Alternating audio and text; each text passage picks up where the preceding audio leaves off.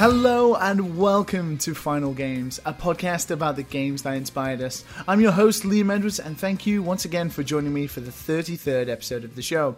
Joining me this week is a guest who has been bringing you some of the best gaming news for over 6 years. If you get your news from Eurogamer, perhaps, then you'll definitely know my guest's work. For over 4 years, he was Eurogamer's news editor, but since 2014, he's been the website's deputy editor, a role in which he's been able to stretch his writing skills a lot more, with some absolutely excellent long-form articles, such as his recent piece on Lionhead. He's one of the best news writers out there, and once again this year has been nominated in the Games Media Awards for his work. My guest this week is Eurogamer's finest, Mr. Wesley Yin-Poole. How are you doing, Wesley? How are you doing? I'm good. I'm blushing. I'm blushing after that incredible intro. Thank you very much. No problem. How are you doing on this fine day? What time is it there for you now? In sunny Brighton, it's relatively sunny right now. It's 11:14 in the morning. 11:14. Oh, that's not too bad. Yeah. That's not too. I haven't got you up too early, I hope. Or No, not at all. You don't do all your work at night mostly. No. We start work. The Eurogamer editorial team starts work at 8 in the morning. So early bird catches the worm. That is early. That is very early. Do you work at the office, or do you do most of your work at home? Or? No, I work in the office. Okay. Majority of the editorial team work out of the Brighton office.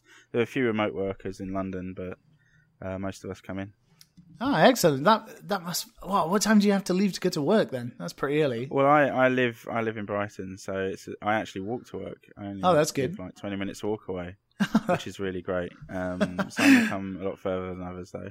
But yeah, 8 a.m. is when we have coffees ready, getting going in the morning. Nice, excellent. So you've been at Eurogamer now for over 6 years now. It's really... Yeah. When I first met you, which was a heck of a long time ago, that was like 2012, so you've been at Eurogamer for 2 years. Now we're in like 2016 going to 2017. That's a long stint. Yeah. I remember when I joined, which was... it was just before the Develop conference in Brighton in 2010. I'll never forget it because it was the one where Tim Schafer, the boss of Double Fine, did a sort of keynote speech. And just before like a day before, I think it was, his keynote speech at the Develop conference, I interviewed him. And this was around the time when, this was before that they'd started doing like smaller games. Okay. They had sort of come off the back of Brutal Legend, which was a brutal development for them. And he had some choice words to say about Bobby Kotick. Ubisoft's... the boss of Activision. Activision's head, yeah, sorry. Yeah. And who, at the time, was like public enemy number one in the games industry, right? It was like a evil corporation boss, Bobby Kotick sort of guy. And Tim Schafer he's sort of like he's a funny guy, and half of the things he says are in jest. But he basically called Bobby Kotick a dick. And I just started at Eurogamer, and it was my first sort of big interview piece, and it obviously caught the attention of the internet and the publishing and development community. And I remember going to the keynote, which was the day after the article went live, and everyone in the whole place was packed. And everyone had obviously seen the interview, the fact that Bobby Kotick, that Tim Schafer had called Bobby Kotick a dick, and all the rest of it. And you could tell that everyone was sort of waiting for him to either backtrack or do the typical video game developer thing. Like, this was taken out of context. Yeah, I didn't really mean that. I didn't really mean it. Yeah. And I was sitting there in the audience waiting for him to sort of poo-poo the interview, and I was sort of dreading it a little bit. And then someone obviously asked him about it, and he just completely doubled down and suggested Bobby Kotick got into a different business, something like ball bearings. And I just thought, Tim, you're a star. Nice one, mate. Have you spoken to Tim Schafer since? Oh yeah, loads. Yeah, in email chats and laugh about it every now and again. Yeah, he's a good guy. Well, he seems to be sort of, well, I wouldn't say okay doing his own thing, but he's getting by now, sort of hopping from his own projects to publisher-backed work as well. So I guess he doesn't quite need Bobby yet, or he doesn't need to backtrack too much.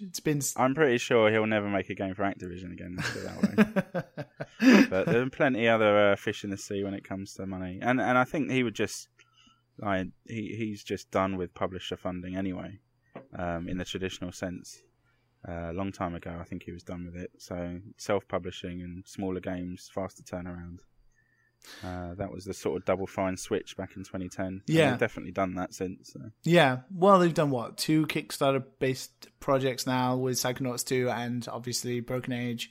For anyone who's sort of watched the Broken Age documentary, it is kind of a real big insight into how video game money is very small and has to stretch across multiple things. So it's super interesting to watch that sort of thing. But sort of speaking about you then, that seems like a sort of baptism by fire. But before that, I forget where it was you were working. Where was it just before you were a Eurogamer? I worked for another video game website called Videogamer. Okay, so what? Yeah. Pro G Media. They're based in Croydon. Yeah, but when I joined Videogamer, it was in late 2007.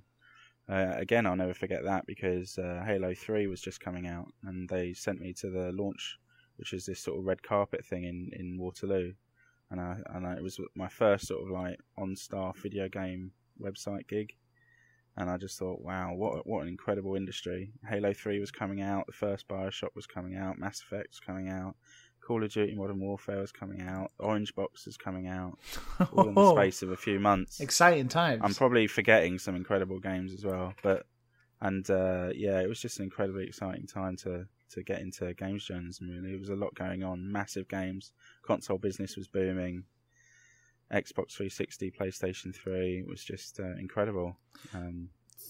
Worked there for a few years. So talking about you then, sort of, you've always been known for being a news writer. Was that sort of always the plan, or have you sort of just fallen into being really, really good at that and then done other things on the side of that? I guess it's something that I just wanted to try and be as best at as I could be, and I enjoy it. So I'm less big on the art of writing, right? So I know there are some incredibly talented writers in sort of games journalism who write much better than I could ever do. When I think about some of the people in Eurogamer, like Christian Donlan is just an incredible writer, and to try and sort of emulate that, I'm not capable of doing that. I never will be. But for me, I enjoy the sort of the process that goes into the stuff that happens before the article is written, right? So research, interviewing, talking to people, going places, checking things out, finding out information, sort of news gathering technique stuff. I've always enjoyed that, and then putting the article together. I enjoy the sort of headline writing. I have a lot of fun with our strap lines at Eurogamer with puns and stuff. I enjoy that a lot. I have noticed on Twitter. Yeah. So that's the stuff that I really enjoy and what I've sort of tried to focus on. How do you? Well, I was speaking to Jason from Kotaku, who is obviously his role was sort of a news writer for a long time, but he's also known for writing, sort of investigative articles. Sort of very similar in sort of style that you do as well. How do you sort of balance having to, write like daily news, and keeping up with the games industry at the same time, as well as investigating stuff for an article, especially like, the Lionhead thing? Was that like in work before they closed down, or was that sort of like we need to get a feature on this sort of thing, let's do this? Because that was like a huge quick turnaround as well. I think it was like only 2 months after they closed that article came out. So how do you sort of balance like all of those different things? Well, first off, Jason is really, really great. He's, I think, the best in the business at what he does. Big fan of his work. In terms of balancing that stuff, it's just you have to be willing to invest the time, and it is time. The way we sort of try and work here is everyone has a sort of like a not a responsibility, but we're encouraged to report on games in a sort of interesting way, and that takes the load off any individual, any one individual. So it's not like we don't like have every writer has a sort of quota of articles they must meet by a certain time frame or anything like that. Yeah, that's counterproductive. It's more shared responsibility that everyone is trying to report on games and tell interesting stories about them. And if one person is like, right, there's something that I'd really want to invest some time and energy into, that's going to take a lot of time, mean that I can't do some of the stuff that I would normally do.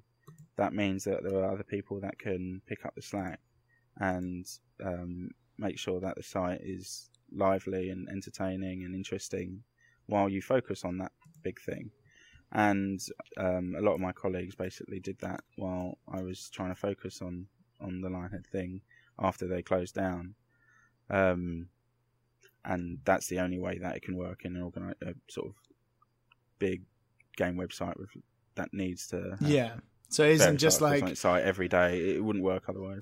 You're not just like spending like 6 hours of the day like, right, where's all today's gaming news, and then like quickly blasting out as many articles as you can, and then like for the next 4 or 5 hours, like, okay, right, Lionhead, back on Lionhead.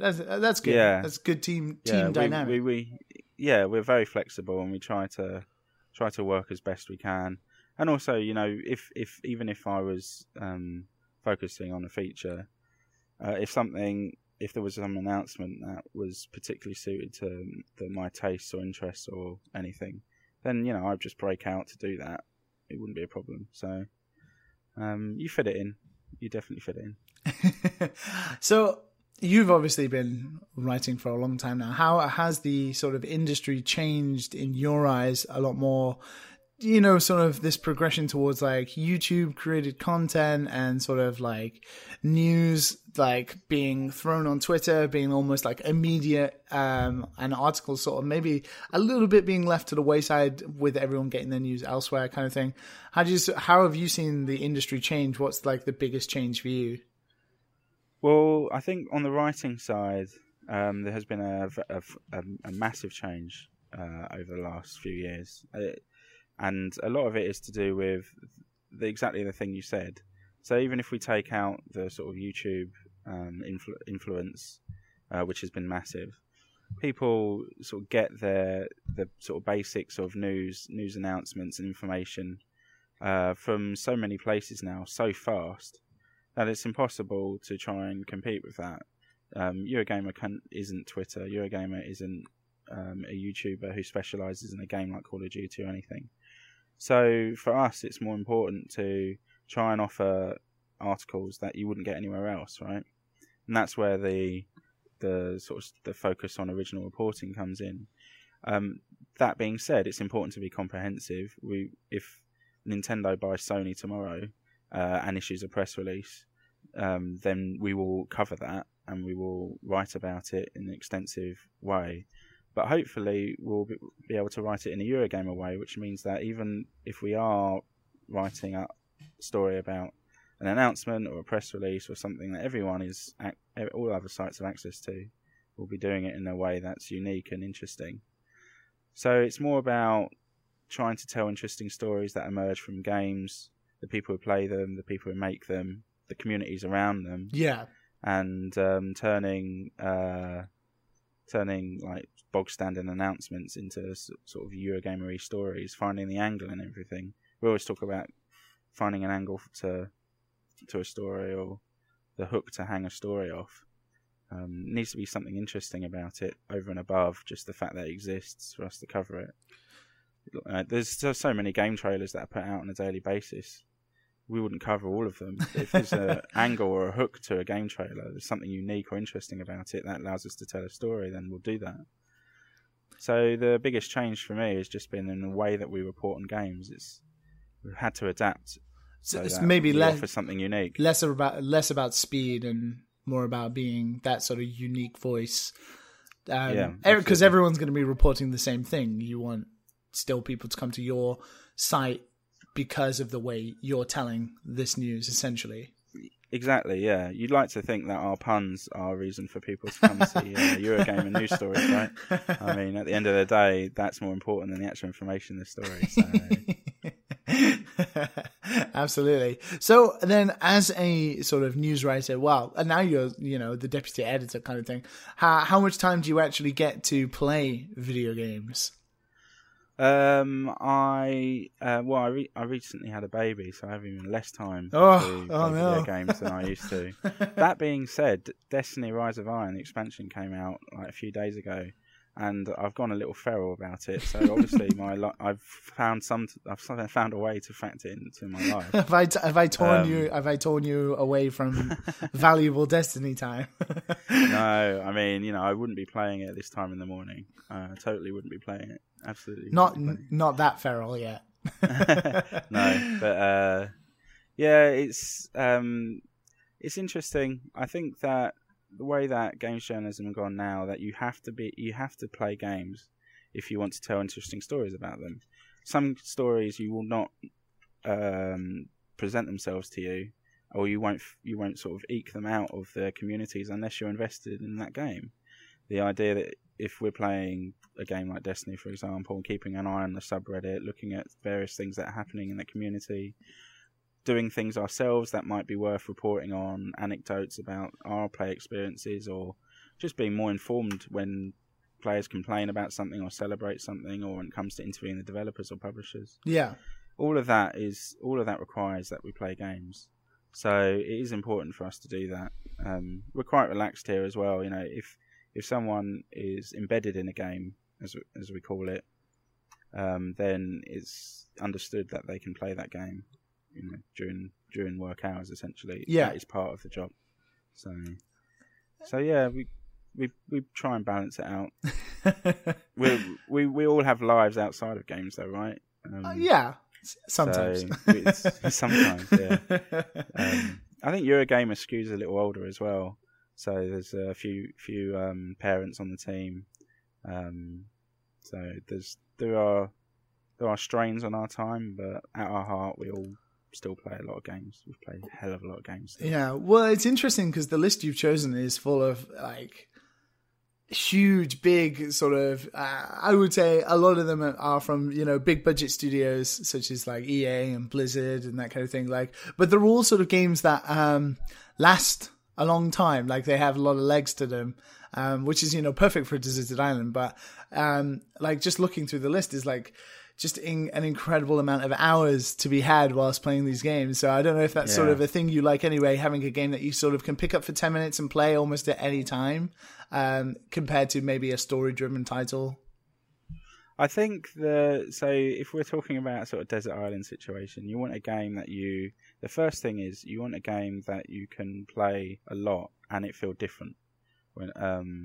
And all of these games, I think, have an element of that, because that the developers are invested in the long run. At least you like to think that they are. Yeah. And we'll continually update them with new, not just new features, update like patches and stuff for gameplay balance, but genuine new areas, new features, new, like in the case of Destiny, new whole planets hopefully to explore. World of Warcraft has expansions, and even games that have drawn the attention of the modding community. That's, I think, really important for a game if you want to play it for a long, long time. Because even when the developers have decided to move on, the modding community can keep games fresh. So there are still communities there. There's a lot of that to it. Yeah. Well, I think it's about time we sort of dive into this list then and get going on these sort of excellent games. There's such strong titles in this list. So why don't we dive straight into it? Top of the roster, real deal, you can see it in my posture. I feel like Leo with an Oscar. The price just changed, no sound with a cost ya. And I'm not an imposter. My style don't borrow or foster. My enemies will not prosper. Seems like every time they take a shot, they hit the crossbar. And I move like Neymar. Them boys ain't even on my radar. I do my own stunts, no savior. That's why you got a stunt so major. They say I go mad for the paper. I think I need a shrink and a tailor, but I do not think about failure. I'm a star, I should get my own trailer. Hype. Every time I'm around, it's a hype. Touchdown and the crowd gets hype. Straight gas, got the whole place hype. I'm a bad boy and I do what I like. Every time I'm around, it's a hype. Touchdown and the crowd gets hype. Straight gas, got the whole place hype.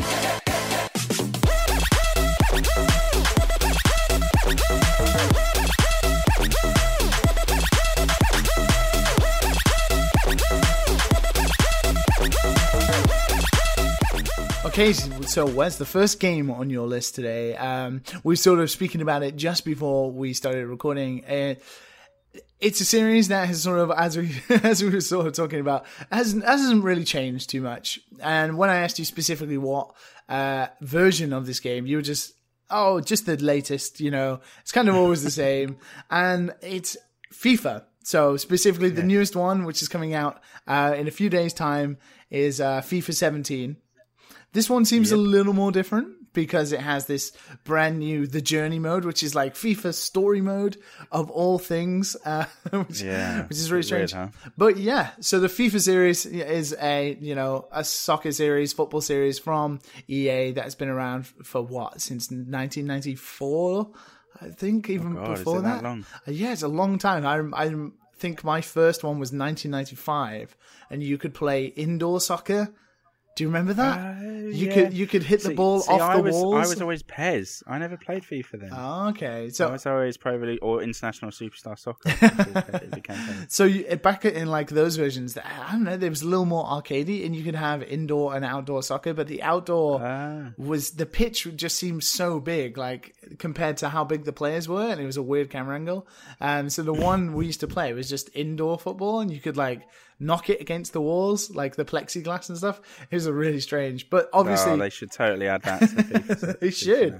But since then, obviously, it's become the sort of the number one like football simulator. This is real football. We're trying to emulate proper football physics type thing. Yep.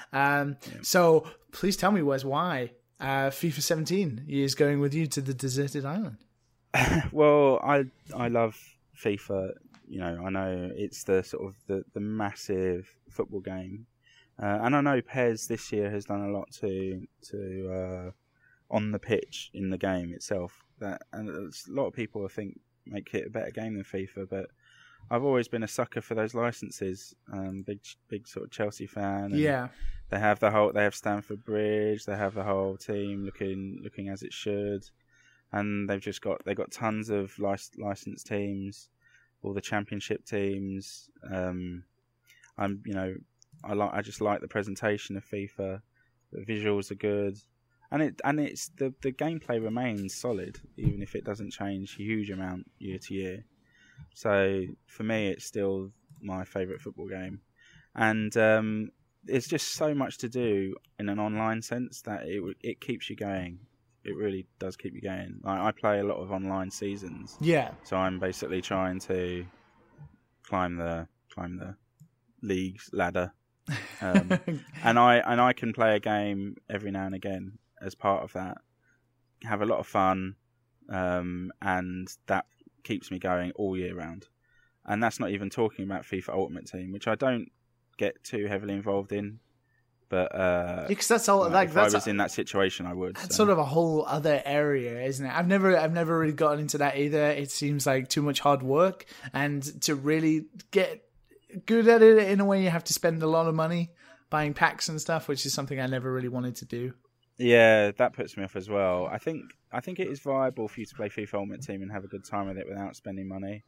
But the people you're going to be playing against are people who are like FIFA fanatics, who are going to be like spending hundreds of pounds. Like, I want Messi on my team, so I'm going to spend hundreds and hundreds of pounds trying to get like a pack with like a goal, with like a high Messi. Because the I think it was like their stats vary as well. You could get like really good versions of like certain players, and then you can. Yeah, there's a whole sort of meta game to the pursuit of the best versions of players in FIFA and all that. And some of them, like there's this whole like black market for FIFA coins, and there's actually a really interesting side to FIFA, which is the side that EA is basically very upset about, which is the idea that people can spend real world money outside of the game on FIFA coins, and then that affects the economy in the game in sort of meaningful ways. Yeah. And I remember a few years ago they said they were trying to crack down on it, and I can't see it. It's still such an incredibly vast market for this sort of thing, and FIFA Ultimate Team, that I don't know how they can crack down on it. But I stay largely clear of all of that and focus on online seasons, which is a level playing field. Just me against some other player, picking our favourite teams and trying to win. That's where I'm at. So what about then playing this sort of game on a regular basis? Do you play with like people in the Eurogamer office? Do you have like a little league big going? Fans. We used to. We don't have a league. We used to have a tournament. Okay. That sort of fell by the wayside about a year ago. And there weren't that many sort of football fans on the Eurogamer editorial team. But recently it's picked up again, and FIFA 17 is played quite a lot in the office. I play it quite a lot at lunchtimes and stuff. But it's all casual, right? It's just go to kick-off mode and play against each other over lunch for a bit of a laugh. Do you always play like teaming up or anything? Do you always play as Chelsea? No. Good. I like Championship clubs. Yes, I like playing as Brighton actually. I like the novelty of playing as lower league teams just to see their kits. Say if you pick like really lower league teams, you see their sponsors are like really local brands, which I always find really funny. Yeah, well, that's one of the good things about FIFA, right? It's all officially licensed. Yeah, so you're getting the teams as they should look. But yeah, I every now and again we pick a 5-star team, and it almost feels like a different game when you pick a 5-star team. Right? It's impossible to misplace a pass. Every shot goes in. Yeah, it plays incredibly fast. That's the sort of problem with the FIFA gameplay as well, because PES is a little bit more, I don't know, structured in that kind of way. Like I think more reactive things can happen in PES compared to FIFA, where like if you play as like Barcelona in FIFA, it's pretty much just point and shoot the goal and it goes in, which is a little frustrating sometimes, especially when everyone online plays either Barcelona or Real Madrid. Yeah, I think FIFA for a long time had a pace problem where pace was incredibly powerful, and defending was very difficult if you were playing against a team like Real Madrid, which had incredibly fast wingers. Yeah. Last couple of years they've done a lot to try and combat pace. Although 17 pace feels like it's back in a good way as opposed to sort of OP way. Although I have to play more of it to be sure. Whereas PES for me feels like it's very much passing driven, and the passing you can ping the ball about in PES in an incredible way. It's like the through balls are wicked. Passing is really accurate. It feels incredibly The game seems to do what you want it to do. Yeah. FIFA sometimes feels like it doesn't really understand what you're trying to do. Yeah, and like PES can feel a lot more natural, and it's like I want the ball to be dinked over to like this guy who's running through, and like in FIFA, like that option is not available. It's like there's like direct lines that you can pass it like a train track almost, the ball follows. Whereas in PES it sort of feels a little more natural, like the ball can pretty much go in any direction. And yeah, I agree with all of that. Like, and that's a long running problem with FIFA. I know they switched the engine this year to Frostbite, the engine they used to build Battlefield, and I wondered if there was going to be a massive, meaningful change in how the game worked, but fundamentally it's the same. So what about the brand new The Journey, sort of the story mode, Mass Effect conversational tree option? Yeah, it's so weird. Like the guy, like you play a character, it's like you don't create your character. I sort of like that though. I like that. I feel a little more invested. I don't like maybe voiceless characters who I like the idea of playing a character, almost like a role-playing game, sort of. Yeah, I get that. I think it feels to me like this is like the first step on what can be a much more fleshed out mode, where they actually allow character creation in a Mass Effect style. And remember, characters are still voiced in Mass Effect even though you create them, and then you could have like more meaningful consequences for your dialogue choices. At the moment, it feels a bit sort of pointless. You can affect the Twitter followers you have. Like, well done. It's basically just like piss people off, agree with the manager, neutral, and that's like you can see the Mass Effect influence. It's so funny. Like I think it's like you can play it cool. There's like a monk choice or a fiery choice, and if you pick the fiery choice, you get more Twitter followers, but you'll piss off the manager. It's just hilarious. But the guy you play as is Alex Hunter, I think his name is. Yeah. He's from Clapham. Oh, okay. Where I grew up. I used to live in Clapham it, so. for a short stint. But isn't he meant to be 17? He doesn't. He's meant to be 17, but he definitely seems you a grow lot up older. quicker than the mean streets of Clapham these days. So, Clapham Common puts hairs on your chest. Yeah, that place used to scare me. I used to play football in there every weekend. I used to love it. Yeah, when it was broad daylight, I hope. Yeah, Clapham now is very different to what it used to be. It's a much nicer place now. When I grew up there, it was in bits, but that was a long time ago. Well, then I think FIFA is a very safe bet for a deserted island. Even just by yourself, passing the time. And the ball. Yeah, and the ball. The pun game is strong with you, isn't it? Years of practice. I can't help it. It's basically on command at this stage. I have no choice. It just comes out.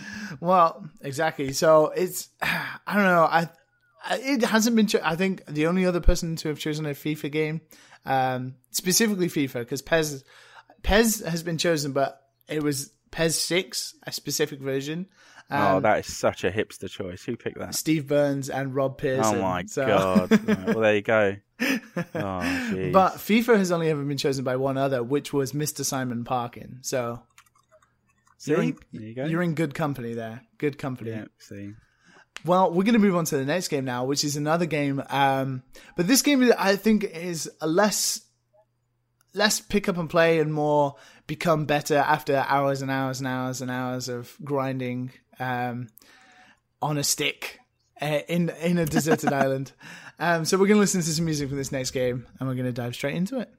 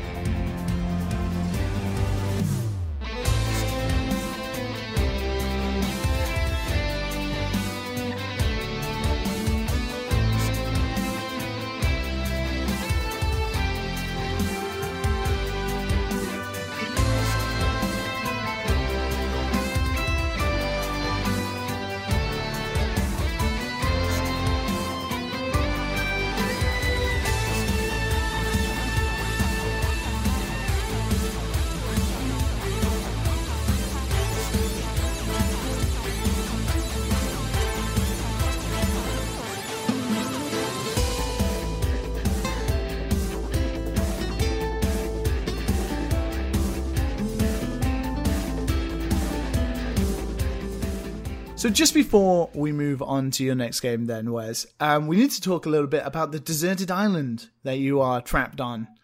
Don't want it to be just any random deserted island. So for the purpose of the show, this is a virtual deserted island. Keeping with the theme of video games, of course. It's a virtual deserted island in which you're trapped, but we don't want you to be uncomfortable. We want you to be able to waste your days playing FIFA to your heart's content. So we allow you to sort of decide where you want to be deserted, but it has to be like a place from video games. Maybe a world in video games that you've enjoyed. For example, some places have been like the island from The Witness, places in Zelda. There have been all sorts of places. Obviously, there would be no human-type NPC characters for you to interact with, but if you choose a place with maybe like monsters or aliens or something, they might be there because they can't help you escape.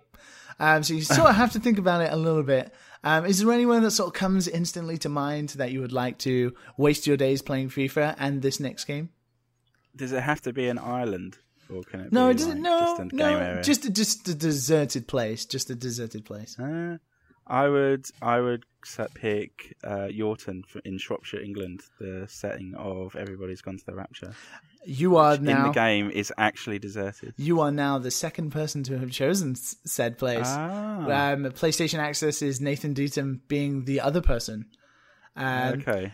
And that's boring. It's to be fair, it's a totally sensible choice. It is already deserted. It isn't dangerous, but it has I don't think anyone really understands what happened in that game, so maybe. But it does have a pub, so yes, it has a pub. Yes, I think it's probably it's probably the smartest choice. And you could pull your own pints, isn't it? There's no one That's there true. to stop you going behind the bar. Exactly, that makes it even better. It's like it's like the perfect place to be playing these games and just chilling. So you are trapped. Well, you're going to be trapped in Yorton in Shropshire. Beautiful part of England as well, Shropshire. So lots of luscious green fields for you to sort of walk around when you get bored of FIFA, maybe. Very slowly. Very, very well. That's unless you find the hidden sprint button that everyone went on about for a few weeks. That wasn't even a sprint. It was like a trot. It was like a jaunt. I need to get to the post office, but I really can't be bothered, so I'll sort of walk a little bit quicker than you do normally. That's what that button was. The shop's closing in 5 minutes. I need to get there a bit quicker. But I'm not going to sprint. I'm not going to sprint. I'm just going to jaunt along. Well, the next game you're going to be playing in Yorton, in your pub, because it's your pub, no one else is there, is a game developed by Capcom, released this year in February, produced by the wonderful Mr. Yoshinori Ono, who is a lovely chap, who I actually bumped into again last week at Tokyo Game Show. Oh, wow. How's he doing? I wasn't sure he was going. I thought he was poorly. He was, but he turned up, and I saw him lingering around some of the booths. He did not look very well, I will admit. He looked very tired. And I've met him like 3 times now, I think. So this was sort of the most maybe tired he'd looked. But after the sort of maybe a little rocky start that this game has had, it's not a surprise. So this game that you have chosen is Street Fighter V. You are a big Street Fighter fan, aren't you? Yeah. I've played it for 25 years now, and it's fundamentally a bit like FIFA, I guess. Fundamentally, it's the same, but with I think the changes from game to game are more meaningful than FIFA because it doesn't come out as often. At least it doesn't now. They sort of ran it into the ground with Street Fighter 2. Well, Street Fighter 4 had a lot of additions as well. So exactly, yeah, they sort of did it again with Street Fighter 4, didn't they? But yes, I feel like Street Fighter 5 is like an infinite game for me. I could spend my life in training mode trying to get better at the game and putting that into practice online. That would never ever get old for me. So it would definitely come with me. I don't know if you remember, but when we first met was at a Eurogamer community night way back in 2012. And we played Street Fighter 4 against each other a few times. I don't know if you remember. Oh, wow. It was... I can't remember. And Ryan Hart and a few other players were there as well. I can't remember what else was being demoed. I think it was the new Virtua Fighter as well was being demoed. I do... I remember. I think I do remember. Ni no Kuni was there as well. There was a demo of Ni no Kuni of all games. Right. But we played that a few fighting game. Yeah, that fighting game, of course. And we played a lot of Street Fighter. Street Fighter 4. Awesome. So you've moved on. Who won? I can't remember actually. I think you did. But yeah, let's go. But I got a round off Ryan Hart, so I was happy. Oh wow, that's impressive. I would never get around. But then he took it serious and stopped looking at his phone and sort of destroyed me. Playing one-handed.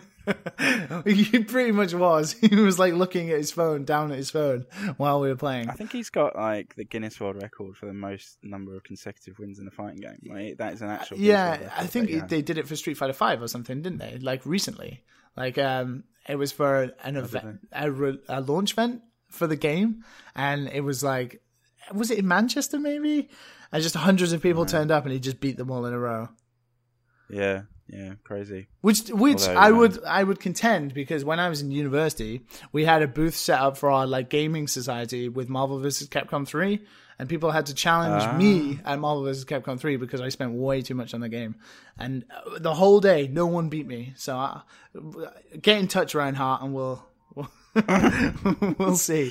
Well, I think I know who my money's on. But, go for it. What are you saying, Wes? What are you saying? But so you have sort of progressed on now from Street Fighter 4 to Street Fighter 5, Yes. which I think it is safe to say it did have a very rocky start when it first launched. How have you sort of grown to having it as a choice to go with you? Well, the sort of fundamentals of Street Fighter 5 are superb. The gameplay, the sort of mechanics, the way it plays in a sort of match are brilliant. I think there's a case for it to be considered the best Street Fighter in many respects. It's accessible in a way that the previous games haven't been. Like comboing is actually achievable for a lot of people now. Where if you look at how you had to combo in Street Fighter 4, it's very difficult. And that puts the emphasis more on sort of mind games and strategy and basically outwitting your opponent. And I actually think that is a better place for games to be won and lost. I think that's a more interesting, rewarding way to win at Street Fighter than I can blow you up with this combo that I've practiced for 10 hours in training mode so that I have perfect execution. And I've caught you in a vortex of combos that you just can't escape from. I think Street Fighter 5 is much more interesting in that regard. So the sort of core gameplay of Street Fighter 5 is fantastic. However, some of the stuff out of the actual matches itself has been pretty disappointing, to be honest. And the game launched with half a game.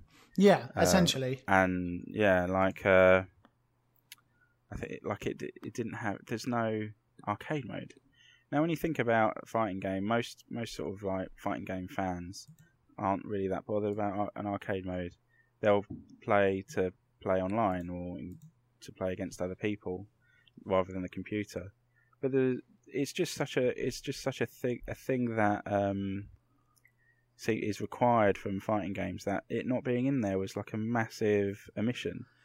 And there's a lot of people who play fighting games that don't play them online against other people. There are even people out there who play it for the story, which is weird. Yeah, I don't get that at all. But, one thing that didn't make sense was that it didn't launch with an arcade version, and it didn't launch with an arcade mode, but at the same time, the online didn't work. So the online no one could actually do anything. Were terrible. Yeah, there was lots of disconnections. The most shocking thing for me, as someone who plays fighting games online a lot, is that the game launched without a punishment for rage quitting. And this is like basic online gaming, right? Now we're in 2016 on the PS4 and PC for Street Fighter 5's case. Street Fighter 4 had an online rage quit punishment. In FIFA, if you rage quit, you lose. At the very least, you could roll back the result, but there was no punishment for just basically pulling the plug if you were losing in Street Fighter 5 when it came out. And I just couldn't believe it. I was like, what the hell are you guys playing at? The whole thing felt rushed in terms of feature set. And I think it was rushed because Capcom had set up its the Capcom Pro Tour, which is this its big investment in the competitive side of Street Fighter 5. Yeah. And it was due to start, I think, in the month that Street Fighter 5 actually came out, which was February. And obviously EVO, the massive fighting game tournament, was in the July. Yeah. They needed to get the game out so that the Capcom Pro Tour, which is sponsored by Sony, could go ahead as scheduled. And I feel like the game was rushed out to compensate for that, and that's one of the reasons why it suffered such a terrible launch. Which is weird as well. Obviously, it's a PlayStation exclusive, if you count the fact that it's also on PC, but it is a console PlayStation 4 exclusive. The fact that maybe Sony were like, hey, this seems to be a little lacking. Why don't we sort of change this? That didn't seem to happen, and Capcom just sort of like, this is good enough. Let's just launch it and see what happens. I think that Capcom also made a big mistake in underestimating the importance of some of the single-player focused stuff in the game. And they have held their hands up since the game came out to say that they made a mistake in this regard. Like, there's no story mode. There's this rubbish sort of background story things that came out with the launch, but the actual proper story mode didn't come out until the summer.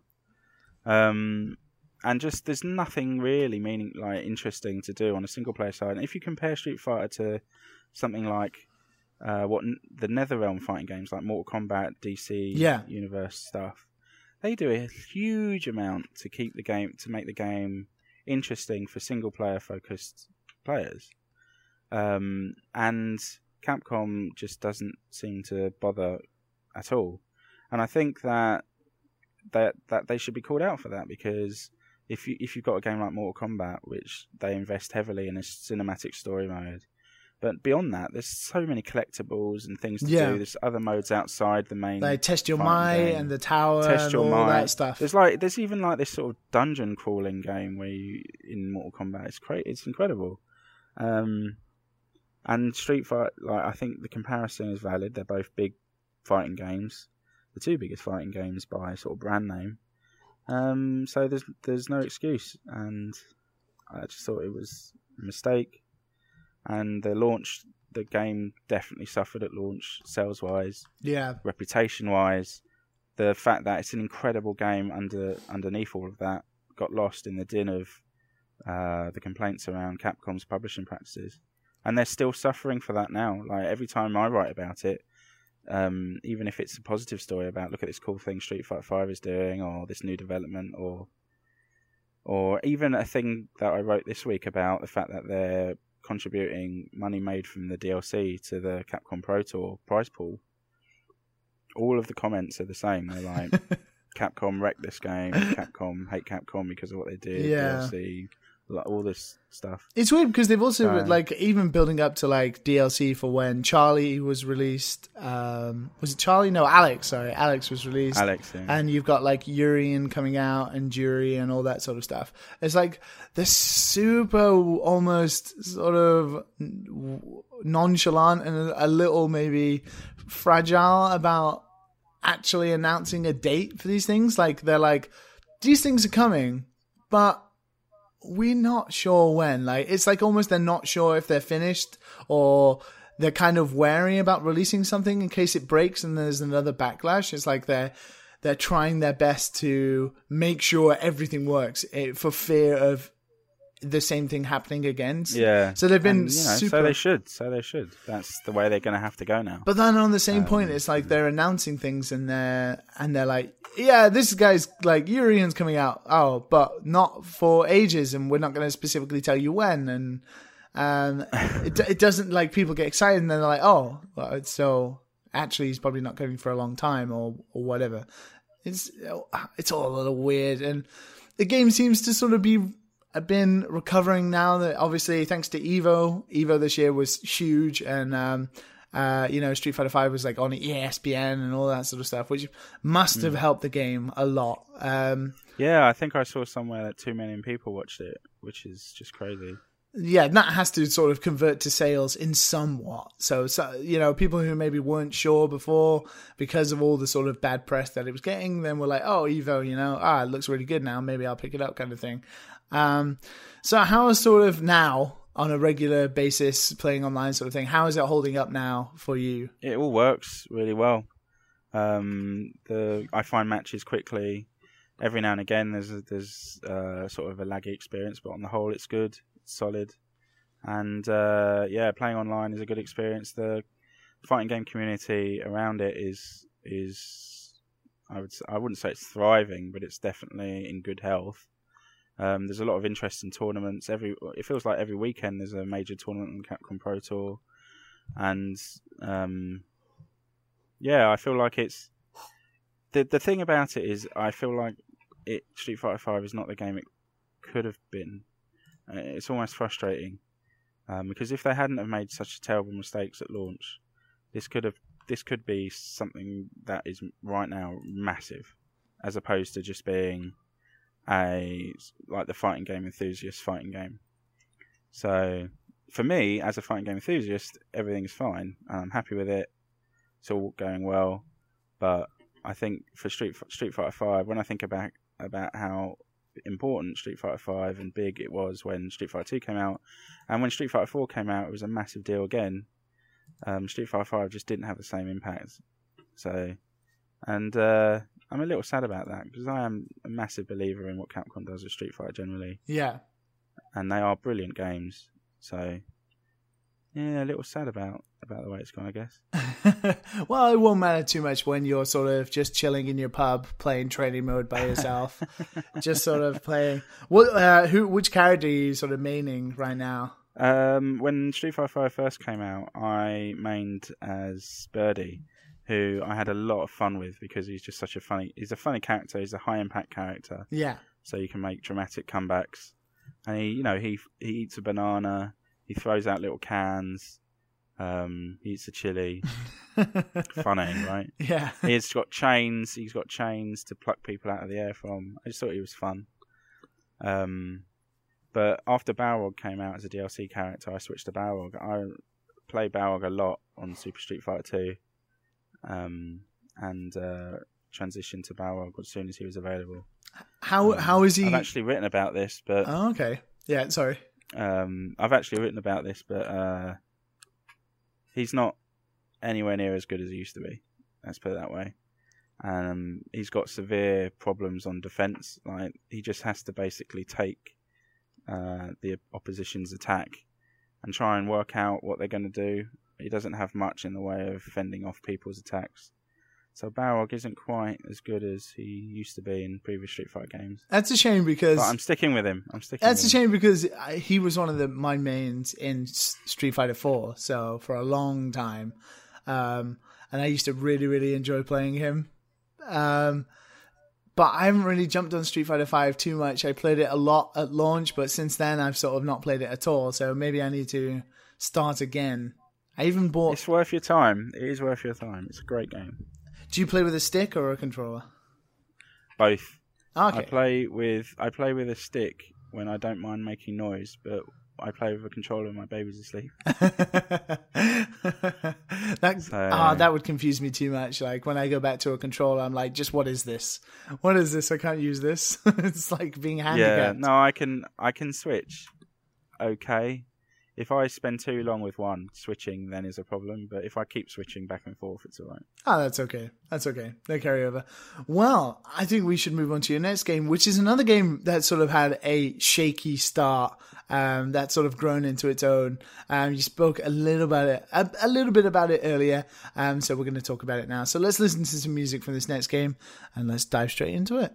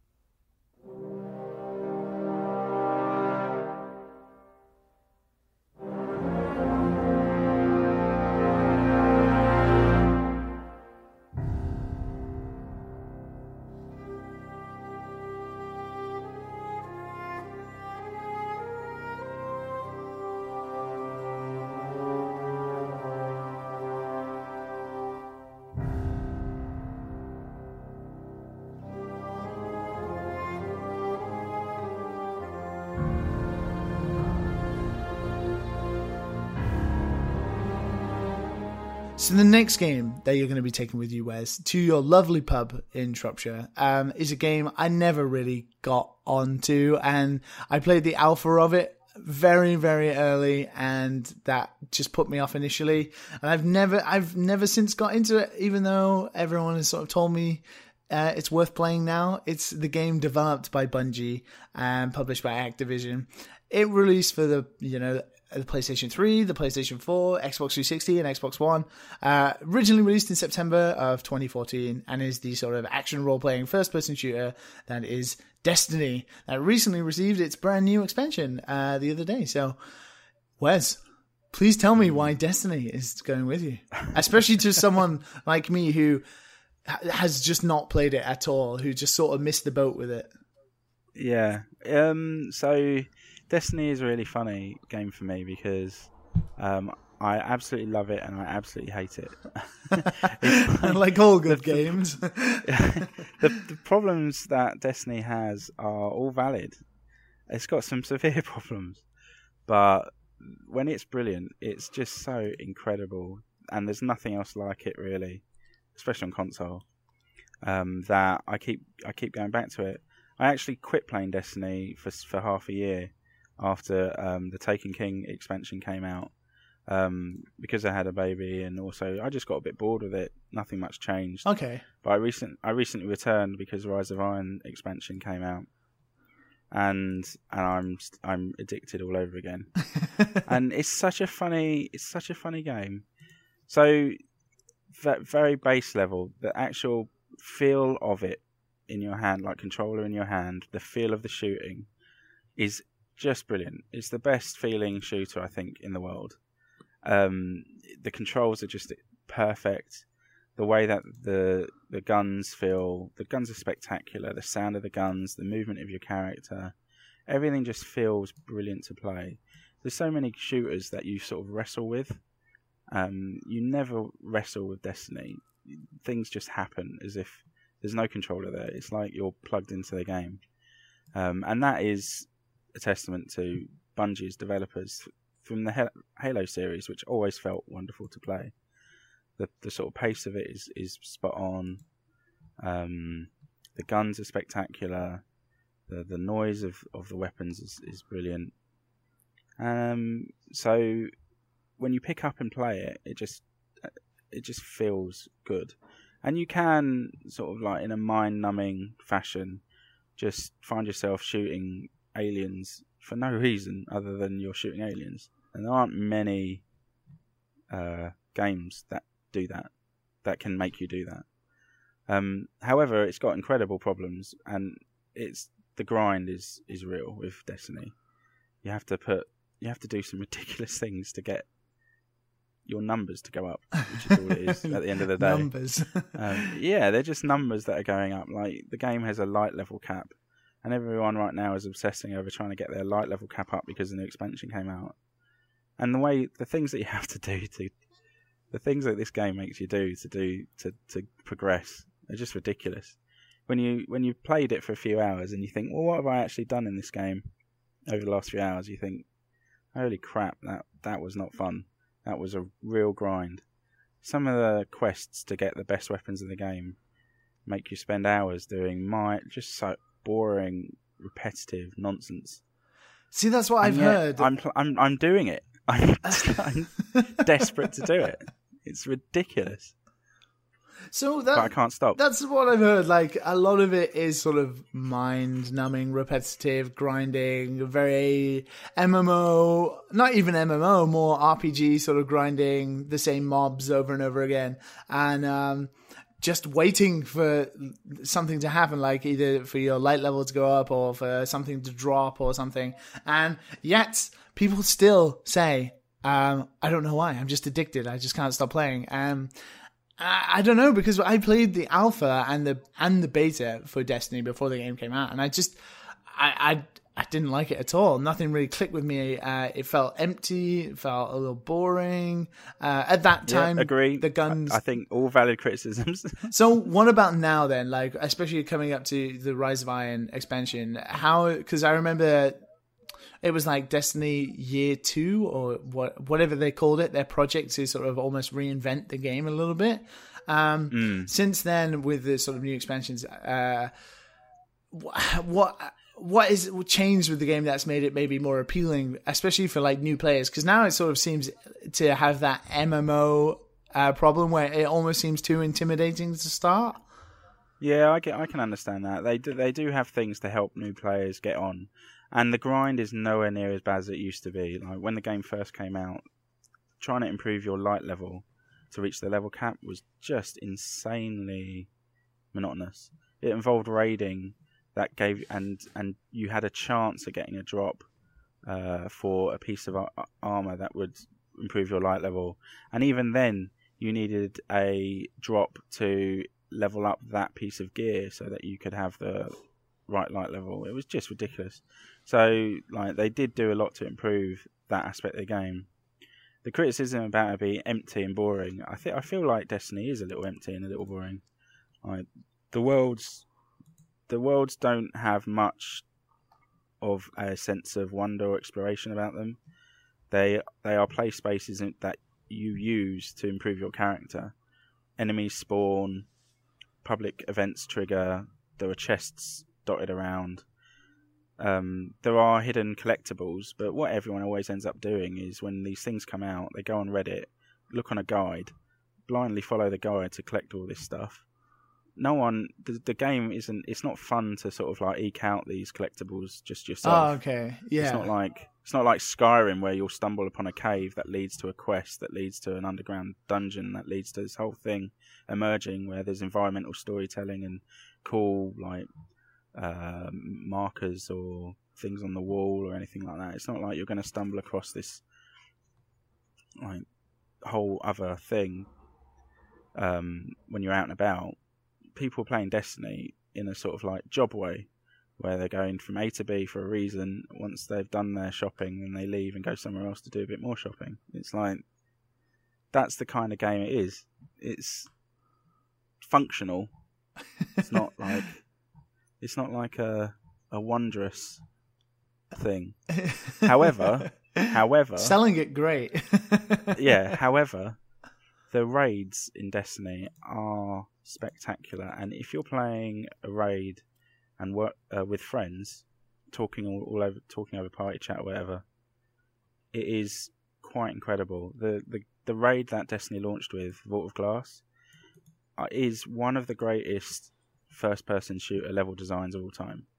The play space mechanics, the enemies, the whole thing is up there with the greatest things video games has ever done. And the raids make Destiny. When a new raid comes out and you team up with your friends and you all go into it for the first time and you're all trying to work out how it works together, failing, spending hours like not knowing what the hell's going on, feeling like the whole thing is impossible, and then someone has an idea, you sort of work it out, you sort of plot how you might tackle the objectives, the mechanics. That is where Destiny is the best game in the world. And that is why we're playing it right now, because we want to get raid ready. Because when the new raid comes out, that's where we're hoping the game will be incredible again. So almost that's where we're at. That's Destiny. It sounds weird because obviously MMOs sort of follow along the same lines, but I've never really heard of people playing a game in hopes that the raid will be good or enjoyable. But it obviously must have some weight to it because, you know, all these people are queuing up to sort of grind. And I remember the other day there was like error queues and stuff. There were so many people playing and stuff. I was in one. I was in a queue to get into Destiny when Rise of Iron came out on Tuesday, and I was over 300,000 in the queue. Whoa, it's crazy. It's so crazy. Yeah. I don't know. Every time I see it on sale, I'm like, do I jump in? And yeah, well, if you've got friends playing it, I still think it's an incredible co-op multiplayer experience. But if you don't have friends, if you're gonna sit there and play it like a single, like expecting it to be Halo, it's not. It's nowhere near. It's nothing like that. I think I'll pass it over. Yeah. Being in a Japan time zone is not exactly the most multiplayer online friendly situation. Yep. So, plus I don't know too many people playing Destiny. I remember when I was working at Rockstar, there was two people who were on the Destiny hype train, and they were forever trying to get people into it. And I think when Destiny 2.0 or the sort of Taken King expansion came out, they managed to get a lot more people on board, and now I think there's quite a good group of guys who play almost every night on that game. So it does seem to have picked up a lot more popularity and sort of traction over the past... Because it's only been out for 2 years, but it seems like forever. Like, I know, but that's games, right? Like earlier today, I did a story about The Division, which came out in March. March? Oh my god! It seems like it's been out forever. I know. It's only half a year ago. Which is weird because with Destiny, it's like, how many expansions has it had? 4 now? It's had quite a few, yeah. World of Warcraft has had, what, 6, I think? Yeah, and this is one of the mistakes Bungie made. Their release schedule for Destiny at the start was incredibly ambitious, and it was unrealistic. They put out 2 sizable expansions soon after Destiny 1 came out, Vanilla came out, and it almost killed them. And the sequel got delayed. They've had to calm down their release schedule just so that they can basically make stuff of meaningful content. And Rise of Iron, it feels a bit like a stopgap, because they've only had really 9 months to make it. The original plan was for Destiny 2 to come out now, but that got delayed, and so they needed something to come out to fill the gap. Even Destiny 1 was delayed. Like, that was supposed to come out in 2013. Yeah. The whole 10-year plan was leaked online when Activision got into a little fight with Respawn over Call of Duty. So the original 10-year plan was Destiny 1, major expansion the next year, Destiny 2, major expansion the next year, all for 10 years. And that went out the window after about 3 months. Well, at the rate they're going, it's only 2 years in. By the time it gets to 10th year, it'll be on what? Its 20th expansion or some nonsense? Yeah, that's not gonna keep. Yeah, which would be... So, especially if the gameplay continues as stunted as it sort of is in terms of the rinse and repeat nature, and then maybe getting like one good morsel of food now and again with a really good raid. So I can't imagine that being a sustainable model. Well, I think Rise of Iron will be the last meaningful expansion for Destiny 1. And they're all pretty much working on Destiny 2 to come out in time for Christmas next year, probably September next year, if it doesn't get delayed. Yeah, because there was a lot of reports last year about Destiny 2 and the sort of development of it. So how do you feel, like Destiny 2, or will it be like this whole entire revamp? I think so. Okay. I think the whole thing needs to be completely revamped from top to bottom so that they can satisfy people who wanted the Halo out of them, and also the people who have been playing it and loving it for what it is. It's a big challenge, but it's Bungie, so... Fingers crossed. Yeah, fingers crossed. Wow, I think it's about time we move on to the next game, which is another huge multiplayer online title, and one that has seen some troubles during its time, but has tended to be loved by many, and has also recently received an expansion this month for the very end of last month for the game. So let's listen to some music from this next game, and let's talk about it.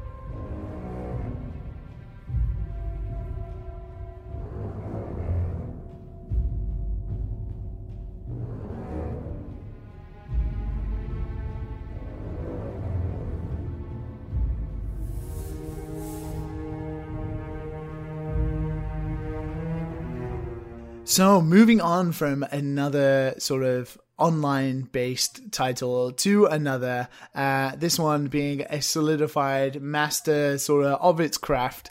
It's the developed by Blizzard Entertainment MMO that released all the way back in 2004. It's been around for such a long time now. It recently received a brand new expansion called Legion, which I have been playing and just enjoying it incredibly.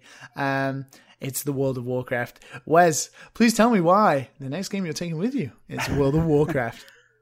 Well, I feel like, if ever there's a game that you can feel confident will last forever, it's World of Warcraft. It seems to have, I know that aren't as many people playing it now as at its peak, but if you compare it to every other MMO in the world, it still dwarfs them. And so you can be confident that Blizzard is going to keep investing in this game. Remember, the amount of money that's generated by the monthly subscriptions must be enormous. So yeah, it's not like this game is dwindling in any sort of commercial sense. Well, so it's even just hitting on that sort of note. It's like Warlords of Draenor didn't do very well, sort of drove away a bit of the fan base after some really large numbers. But still, Blizzard put like all of their efforts in, even on their lowest numbers ever, and brought out Legion, which has been a huge success and is a great expansion. And that's brought back, I don't know, like 3 million players, which is just huge. It's so big. Yeah, and like Blizzard is one of my favourite video game developers. I would say they're one of the top 3 developers in the world. Yeah, agreed. Because they're sort of like their ability to create quality that is accessible is unparalleled. They've got a real eye for making a game that people can pick up and play, but has an incredible amount of depth that people will spend years like fussing with, essentially, which is what World of Warcraft is. It's a game you spend years fussing with. And World of Warcraft is that perfect example. I'm actually a lapsed World of Warcraft player. Okay. I played World of Warcraft more than I think I played any other game when it first came out, and stuck with it for a few years, and then sort of drifted away. But if it came to the point, if I ever got into the situation where I was actually on a deserted island, and that was the rest of my life, World of Warcraft is the obvious choice, because I know that it would be a game world that would keep fresh for a long time to come, and it's just brilliant. So, have you been playing? I can't think of a better game for that situation. Exactly. Have you been playing Legion? Have you had time to play? No, I haven't been playing Legion. But Ollie Welsh, Eurogamer's editor, it has been, and he wrote a fantastic article recently about the expansion. He did. It was why he thinks it's brilliant. Yeah. And I read that, and everything about it it pulled at me. Like, I'm not going to compare it to drug taking, but it was a bit like that. I was just, it's something that I wish I could go back to on a daily basis. Let's put it that way. See, I'm one of the small minority who sort of enjoyed what Warlords of Draenor brought in the expansion, but there seem to be others who maybe didn't agree so much, and I sort of enjoyed it. So I was looking forward to Legion, but what Legion has been doing and how cinematic and sort of story driven it is so much fun. It's so exciting to play, and so much stuff happens with some like really major characters in the sort of Warcraft lore. Loads of sort of entwining sort of stuff happening with characters changing sides, or maybe sort of having things happen to them. And on top of that, just all the sort of gameplay changes, like the Demon Hunter class. I can't even imagine playing another class now, because the way they move and just their skill sets and movement is just so much fun. And it's almost like playing a MOBA inside of WoW, just speeding around just really quick, and it's just so much fun. Legion has just been an absolute joy to play since its launch. I've heard incredible things about it. It does feel like it's the best thing to happen to World of Warcraft in a good few years. Absolutely. And I'm actually a bit. I actually quite like the Warcraft lore. Me too. And at one point, I'd read up about the history of the universe and all the old gods and titans and stuff. And at one point, I did have it all in my head. I had it all ordered and sorted, and timelines and all the rest of it. You're a man after my own heart, because I actually find the lore for Warcraft to be actually really cool and really quite deep and detailed, especially when you go back into the history of like some backstories of some of the major players in the world. And Legion is sort of coming full circle, because one of the sort of first ever characters, one of the Titans, Sargeras, is sort of, he's now like the bad guy, and it's all come sort of full circle. And isn't he like the ultimate bad guy in the whole universe? So he started the Legion, like the Burning Legion. So he is but he was like one of the super good guys originally. He was like one of the Titans who protected the whole of the realm. And he fell. Yeah, that's what I remember. He and he was corrupted essentially. Yeah. He fell. Not fell only to the dark side. not only corrupted, he basically just became the embodiment of evil. Like entire darkness was just down to him. And so it's all essentially around him and the Legion, and it's really good, really, really, really good. And I really can't praise it enough for what they've done compared to sort of taking the sort of issues that people had with Warlords of Draenor and sort of the content. And the dungeons and stuff like that wasn't as strong as maybe previous expansions. And now they've sort of taken ideas that people had and they're like, okay, so we're going to work really hard for this one. And they've already shown good signs of progress to how Legion is going to play out over the next few months or so. And hopefully it'll just be fine. With Chris Metzen leaving, it's always a little... I think a lot of people are like, oh no, what's going to happen with Blizzard and stuff, but I'm sure it'll be fine. Yeah, I mean, he's been there a long time, and his influence has been incredible. He's pretty much... I completely understand what he's doing. Like, he's got a few pennies in his pocket, let's put it that way. Well, he's carried the... Like, Blizzard have become the studio they have sort of under his and a few others sort of stewardship. Like, he's been the guy who's been carrying them for a long time, and I think a lot of people feel he is responsible of almost every decision, which is obviously not true, but a lot falls back on him. From a law perspective, I think he had that much of an impact, not just on World of Warcraft, although that was his main thing. Yeah, but StarCraft, Overwatch, and everything. Yeah, he's like the law master. So I imagine that takes a good weight on it, especially with Blizzard having the player base and fan base that it does for all these games. It's crazy. So are you gonna pick up Legion at some point, or is this a deserted island play in the pub? This is a deserted island situation. Like, my wife, if I ever tried to play World of Warcraft again, I think my wife would divorce me. Because she almost left me last time I played World of Warcraft, so it wouldn't be a very good idea for me to get back into it unless I was in a deserted island situation. Okay. If the whole world basically goes Mad Max, and I'm left going feral in a village in Shropshire, then that's the situation where I'm playing World of Warcraft. You gotta hope that is the only way it would happen. You gotta hope the servers are still on there. There are some group of survivors who are keeping the World of Warcraft servers going. As long as that's the case, yeah. I'm actually quite, now I mention it, it's quite fancy actually. No one else in the world but me playing World of Warcraft. It's quite nice. Oh, well, you'd have trouble raiding. I know, but I could mine. And I used to mine a lot and pick flowers. No one would get in my way picking flowers. No one would get in your way. It's all for you. The whole of Azeroth is yours, as well as the whole of the entire of the earth as well. Can you imagine playing World of Warcraft on your own? It'd be awesome. Just every server's empty and just you wandering dance through. Around naked, and you wouldn't have to be ashamed about it. Well, we're going to move on to your next game now, and it relates back to the choice of Deserted Place you have chosen, and it's sort of the only, not maybe the only, but it's one of the very few on this list that is story-driven and a bit more of a single-player experience, short and sweet kind of thing. So let's listen to some music from this next game by the excellent Jessica Curry, and let's talk about it.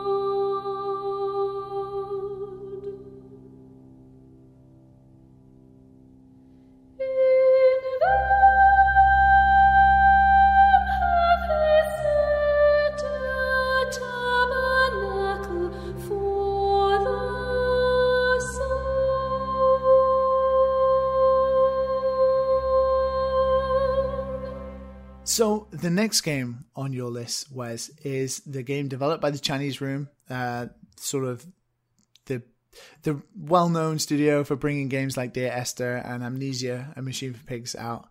It was released for the PlayStation 4 as well as the PC in August of 2015, last year. And It's set in the wonderful Shropshire town of Yorton, and everyone has disappeared. Very much like this show. There is no one around. There is a jaunt button in this game, a secret jaunt button, a secret get to the shops in 5 minutes button. It's everybody's gone to the Rapture. Wes, why is this game going with you? I think this one is because it will remind me of home. I didn't grow up in a village in Shropshire, England. I grew up in Clapham in London. But this is the most English game I've ever played. This is like the whole thing just feels like Midsummer Murders to me, and I love it. I love it. And what it would do is every now and again I'm feeling like, I'm alone on a deserted island, and I miss home. I would just walk around. Everybody's gone to the Rapture, and it would make me feel a bit better. I think that's the reason why I'd bring it, because it would be a bit like, I can go to the pub, or I can play on the swings, or I can open a fence door, stuff like that. I think that's the only reason, because I've played it through. I've played the story, and I'm not that fussed about collectibles or anything. Although I still don't understand what the radio numbers are all about. I don't think anyone's worked that one out. I've really not got deep into this game. I have it on my Steam list, and I've played.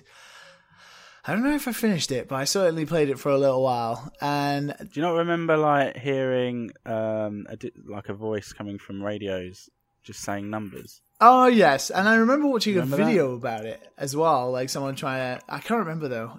I remember when the game came out, there was a group of people on the game's Reddit subreddit who were trying to work out what the hell it all meant, and I don't think they ever did. I should follow that up and try and find out. Maybe speak to the developers about it, because I was always like, "What the? Why are you?" And I still don't understand. Like, to be honest, I finished that game. I played through it. I finished that game. It's like the ending of Akira. Well, no one really understands what happened. It makes no real sense at all, and that's fine. Like, I understand that it doesn't have to explain itself, and I know, but I'm not one of these people who's like, well, the meaning I take from Everybody's Gone to the Rapture is this and this. I've got nothing. I'm like, what just happened? I have no idea what happened. But I loved it. I enjoyed playing it, so it was emotional. Is it a worthwhile pick for you, like sacrificing other games just to sort of feel a little homely? Especially now, you know that you're going to be actually in the game world to be deserted. So, yeah, I would be... Right, now I know I'm in the game world, it would be a bit weird, wouldn't it? It'd be like, well, that's a bit meta. Now I'm playing it for the story, and I don't understand that. I'm playing Everybody's Gone to the Rapture while I'm in Everybody's Gone to the Rapture. Yeah, it's probably not the most smart choice in the context of me being in Yorton. But then, you know, I suppose I could continue the quest to solve the mystery of the numbers that are said on the radio. And I'm so dumb that would take me forever. That would take me until the day I die. It'd be my life's work. I could leave it all in a document, and someone would find it one day and be like, "Wow, someone solved it." So that would keep me going for a bit. Yeah, you could be the first person to sort of find it. But would you want to know the answer just in case it was some horrible doomsday, heavenly apocalypse problem? The answer is the clue to getting out of Yorton. Okay, I know. I'll agree to setting up that kind of game. I think that would be fun. You're the only... That's how I get out. That's it. You are the first guest to sort of have the chance to escape. But whether you will or not, whether you're smart enough to get off, is another thing. I'm pretty sure I'm not. I'm doomed. How do you sort of feel? Because I sort of spoke about this on the last episode. How do you sort of feel about this sort of renaissance of walking simulator type games like this and Firewatch, Gone Home, and that kind of thing? Are you into those types of games, or specifically is it just this one having that sort of English vibe about it? Yeah, I'm certainly not into those types of games, but Everybody's Gone to the Rapture just clicked for me. It was the setting at first, But I also love the mystery of it, like the kind of weird sci-fi elements. I'm a sucker for all that kind of stuff. Everything about the game looked really great in the run up to its release, and I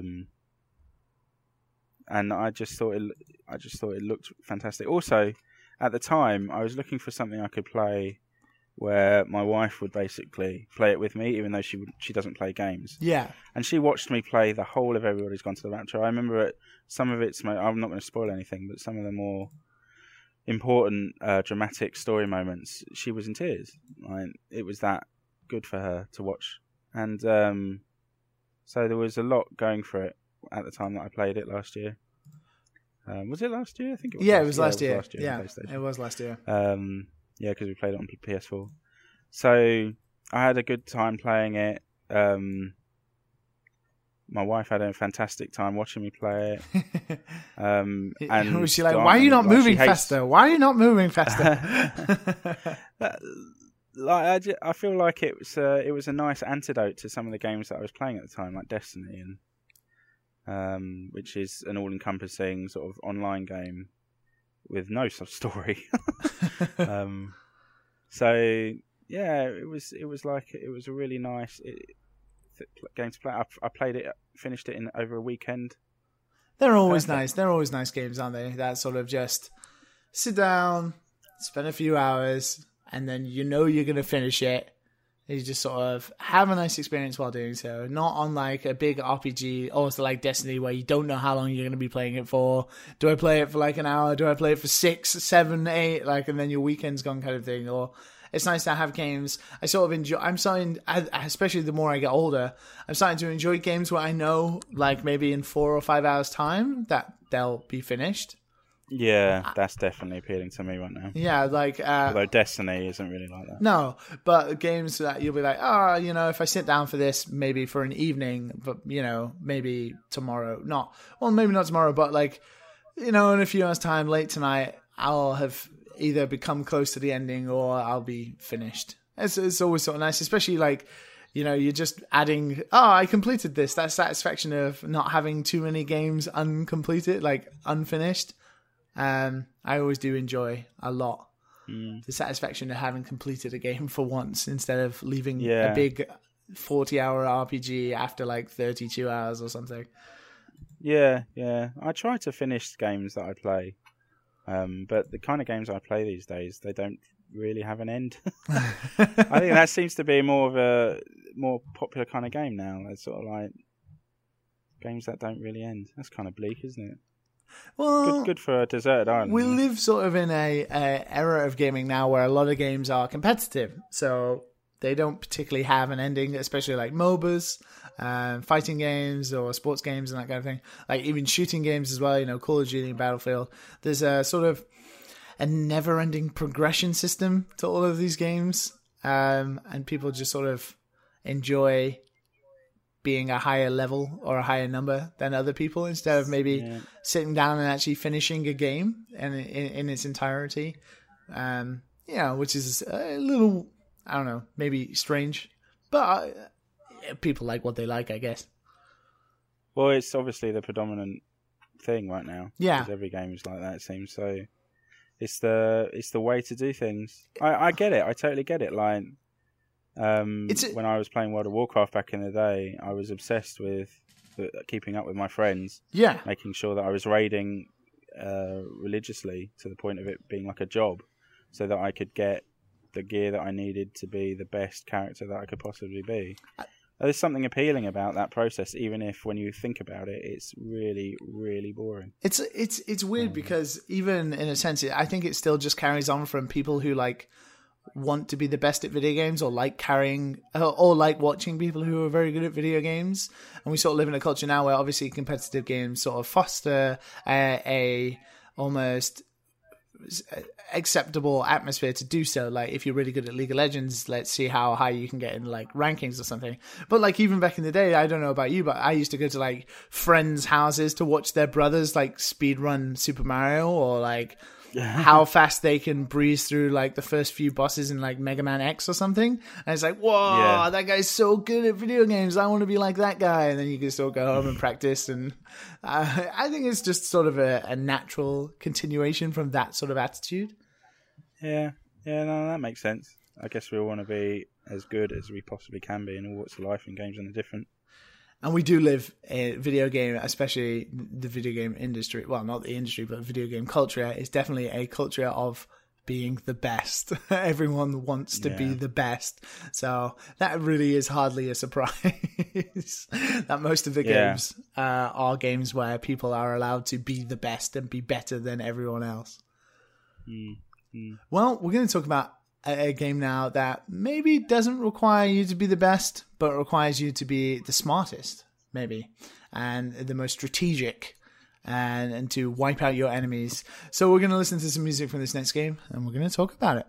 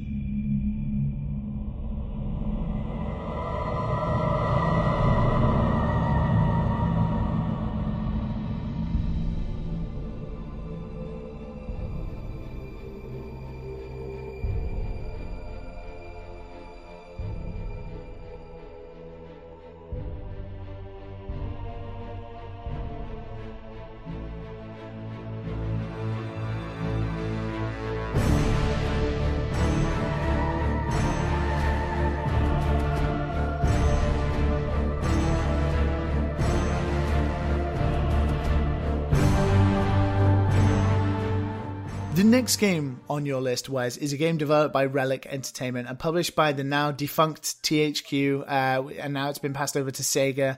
It was released for the PC in February of 2009.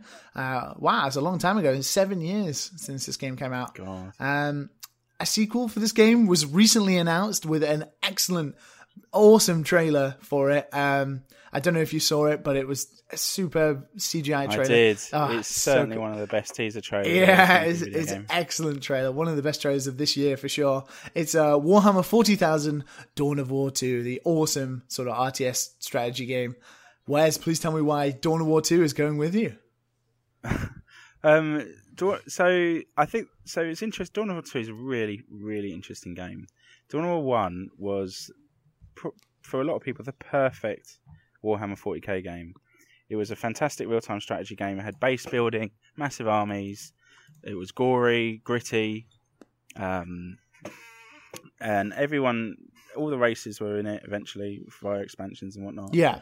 And for the sequel, Relic decided to strip away much of the base building and make it feel a bit more like a hero kind of game, where you had 5 ultra-powerful hero units. Some of them were squads, so they might have like 5 soldiers with them. But there was basically no base building in that game. Yeah. And a lot of people criticised it for that, because they wanted basically Dawn of War 1, but with better graphics. And I don't look at it like that. I look at Dawn of War 1 and Dawn of War 2 as almost like companion experiences. Like, if I want the base building, I play Dawn of War 1, which is still a fantastic game. And then if I want the more hero-focused experience, then I play Dawn of War 2. I feel like we often get into a game, like gamers or whatever, can often really criticize developers for doing different things with games, with sequels, as if it means that they are somehow scrubbing from history everything that they've done before. Yeah. As if they've somehow erased all the good work that they've done in previous games. And I don't think that's fair. I don't think you should look at games that who's in a series that don't come out every year, so they're not annualized or whatever. Games like Dawn of War, where there is a decent amount of time between each entry. I think it's you need to look at each game almost like as a collection of different games in the same universe. That there is room for them to have different mechanics and play styles, and you pick the one that you want to play at any given moment, depending on what you fancy, right? Yeah. It's not like it's not an and/or situation. It's not like because Dawn of War 2 is a different game to Dawn of War 1 that all of a sudden Dawn of War 1 doesn't exist. You can still play it, and it's still fantastic. So I find Dawn of War 2 fascinating. Now, that being said, it's not the best pick, I think, for a deserted island, because it can start at endgame when you've sort of maxed out the campaign. Yeah. It can be a bit repetitive. But the game has a fantastic co-op mode, a sort of last stand co-op mode, where you can team up with players and fight against waves of enemies. And that is inherently just a blast. Even if you've like maxed out the sort of the heroes on offer, because they could like they could level up, didn't they? They gain like experience. Yeah. They were almost like Diablo characters, kind of. Yeah. There was a lot of that to it, actually. Yeah, it was a very different game, but I love the Warhammer 40k universe, and it was the best realization of the Warhammer 40k universe for me. The graphics are still fantastic. The sound of it is brilliant. Like when you've got like a Terminator squad, the sound of it, sound of a dreadnought is brilliant. The sort of thumping on the battlefield. Yeah. The sound of bolters in that game is just wicked. Orcs sound the way they should, which is basically like gangsters from the East End. It's just a brilliant game. And I can play it single player and have a lot of fun with it, and I can play it multiplayer and have a lot of fun with it. I think there's a lot to it, and I feel like it's looked down upon a lot by sort of RTS fans, but I'm picking it just to sort of make a point, really, that sometimes sequels that do different things shouldn't be so heavily criticised. A political choice, almost. Yeah, I'm making a stand. Like the last stand mode in the game, I'm making a stand. It's just surviving as long as you can as one of the squad members. So which of the squads did you play then? Because you had Force Commander, it was like Tarkus, I forget the rest. I always had a soft spot for Avitus, who was like the brainless heavy weapons dude who you always sat behind cover. It was firing. They were like the Devastators, heavy weapons. Yeah, he was just so like he had like a focused fire ability, which meant the heavy bolters just fired incredibly fast and a huge amount of damage, and the noise of it is just incredible. When everything's kicking off in Dawn of War 2, and then you trigger that, it's just like it's just brilliant. And like orcs are tearing up, Eldar are tearing up. It's just really, really great. So I've got a soft spot for Avitus. Excellent. Dawn of War is this kind of the Dawn of War series, sort of this thing I always want to go back to and sort of always play every time someone even mentions it. When it's like a game that sort of goes out of your mind and then comes back for me, like instantly. You're like, oh, I have some really good memories of playing that with friends, or I always want to go back and play it, but I've yet to. I think maybe I haven't played it in maybe like 5 or 6 years. So it's good. It's still worth coming back to. I know that Dawn of War 3 is coming out soon. Yeah, so it might be worth a refresh. So next year, maybe before Dawn of War 3 comes out. Yeah. Which, if you haven't seen the teaser trailer for Dawn of War 3, go check it out because it's really fucking good. It is. It's super incredible. It really nails the universe. It absolutely does. Absolutely nails the grim, sort of relentless, pointlessness of the Warhammer. Not even that, just like the sort of. I think what people don't understand about Warhammer is like the scale. Like the battle doesn't just happen on like their sort of lower end, but like you have all these units fighting at the bottom, but then you have these huge like titans and just massive units fighting side by side as well. That just the scale and the verticality of how those battles play out in Warhammer, it just nails it. Excellent. It's brilliant. Excellent. They really know what they're doing, Relic. I love them. Well, we'll see next year with Dawn of War 3. Maybe, although you will still be trapped there, maybe I'll send you a copy of Dawn of War 3 and be like, hey, Wes, this turned out to be really good. So will it arrive in a bottle? Well, no, because we're in a village, aren't we? Well, I don't know. It depends. I could give Pigeon. you a PC version with the ISO on it on a USB in a bottle. Thanks. Or you could, because one of the things about Everybody's Gone to the Rapture, I don't think I understood either, is that even though everyone was gone, there were still animals floating about, like there were birds and stuff. Mm. So you could send it by carrier pigeon. I could. Or train a fox. Train a sly raven. fox. Go Game of Thrones. And raven Send a raven. The ravens are here. Maybe they have Dawn of War 3. Oh, it's a patch. Yay. If it was anything like, Street Fighter 5, you'd have to have thousands of ravens coming all the time. So yeah, you could send me DLC characters by Raven. Well, we're going to move on to another game now, which didn't have too much trouble when it came out. There was I think a lot of people had some bug issues, but that's no surprise for a game from Bethesda. So let's listen to some excellent music from this next game and let's talk about it.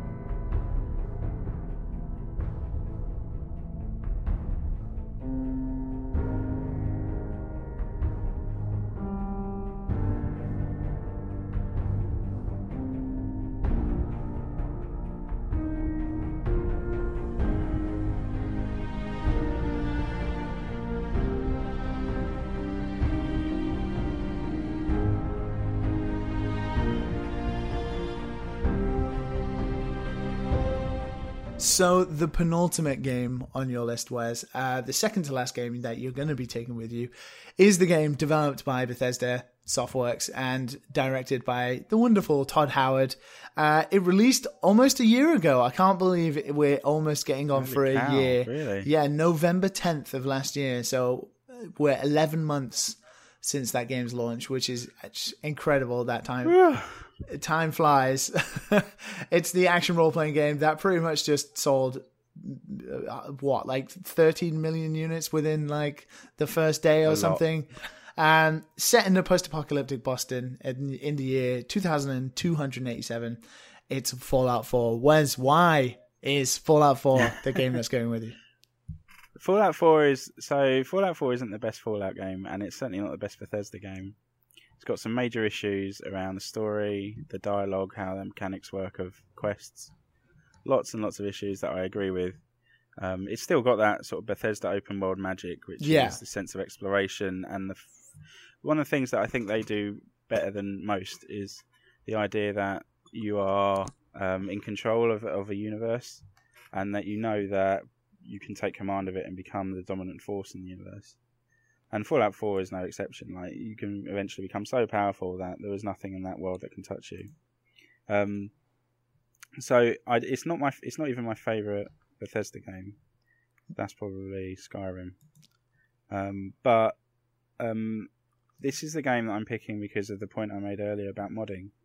I feel like Fallout games get great mods. Yeah. And Fallout 4 has been no exception. There are a huge number of mods available for Fallout. And some people have done some incredible work. Now, there's been some incredible work with previous Fallout games in the modding scene. Skyrim has had some incredible work. People are making whole other games that are better than some of the expansions Bethesda has made for these games. Based on Fallout New Vegas and Skyrim. That hasn't really happened with Fallout 4 quite yet, but I expect it to.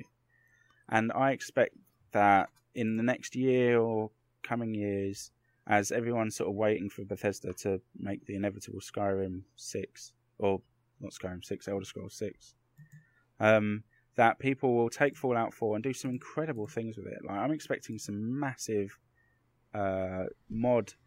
fan-made mods that add scores of hours to the game, that completely change it in meaningful ways, that make you want to come back so that you can play the game all over again and it feel completely different. So I feel like Fallout 4 is a game that I think will be perfect for a deserted island situation, because the modding community, even though the game hasn't been out a year yet, like, the modding community is going to do some incredible things with it, and it will just be a game that will last for a long time because of it. So for me, it's all about the mods for Fallout. Unfortunately, that does mean you won't be able to take the PlayStation 4 version, of course. Yeah, I could take the Xbox One version though. You could such a strange choice by Sony to not allow that. There's some debate about. So all we have at the moment is Bethesda's strongly worded statement pointing the finger at Sony. Sony has so far refused to comment. Not that we haven't asked, but there you go. And the sort of prevailing wisdom about the reason for this is that there's a lot of proprietary stuff on the PlayStation 4 that Bethesda doesn't like, because it means that mods won't work properly. Okay. For example, audio on Sony's proprietary. So they have their own sort of system for that. And then they have limits. They would have triggered a limit on the size of what the mod could be, whereas there isn't really one on Xbox. So Bethesda's decision, to put the reason for it happening, you can say, well, a lot about the PlayStation 4 and Sony is the reason it's not happening. But we don't know the ins and outs of the conversations that had. It looks like Bethesda didn't really want to compromise. So, you could argue that's fair enough, right? If you want mods, then you have to allow anything to be on the system. Exactly. Yeah. And that's what but that causes its own problems. Like, if you look at mods, the Fallout 4 mods on Xbox One, half of them don't work. Half of them make your game crash. Half of them corrupt your save. because they let anything go. It's like PC. Like Steam, which people have a massive problem with sometimes. Like, there just could be an unholy amount of shit on there. Exactly. To be honest, a lot of them are all about sex and naked characters and porn and all that stuff. So if Bethesda maybe had like an internal quality team. I've seen this argument, that the suggestion was that maybe that Sony was like, well, yeah, okay, but you kind of have to test all these mods because we're letting them on our platform, like their mini games. And Bethesda probably didn't want to do that because there are like 1,000. There are a lot, a lot of dev, a lot of dev time that would have taken up. So, so I just don't see it. I just don't see, So for me, it's the PC version, which is the ultimate version for modding, right? Yeah, it's the easiest one, and you could potentially make your own as well. And I'm rubbish. I would not be able to make. You got a lot of time on your hands, though. So if there was like something wrong with the game that you were like, I need to get this fixed, and there's no mod yet, you could. Right. So in amongst playing all of these games on the desert island, I'm teaching myself how to program. But you don't have while trying to decode these radio signals when everybody's gone to their action. I think you underestimate just how much free time you will have. It's it's a lot. It's pretty much the rest of your life every single day. Wow. I'm not sure how much Street Fighter 5 you can play in one day, but a lot. Well, then I can play it all day. Well, then all day long.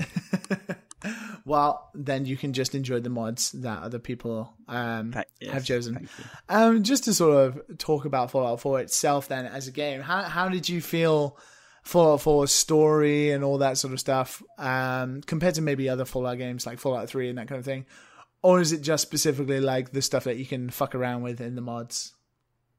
Yeah, I thought Fallout 4 was okay. I didn't think the story was anything to write home about. I don't think the game world was particularly inspiring.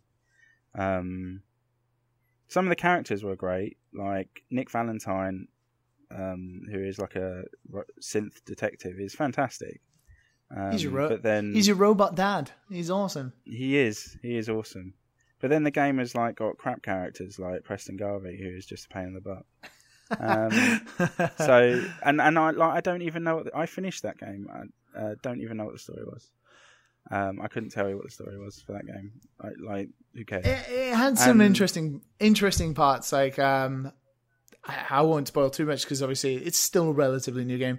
But I think there's a bit where you sort of, are you like retracing? You're like having like memories implanted in you, and you're going through like a weird dream. The fact that you can't really remember suggests it wasn't. No, I can't explain what it is. It's like you go to that woman in that place to have like brain therapy, and you go through like a weird dream sequence of like that guy, and it's like all in a weird dreamscape, and you're walking through and going to him from set piece to set piece, and you can sort of modify the sort of set piece while the characters are talking.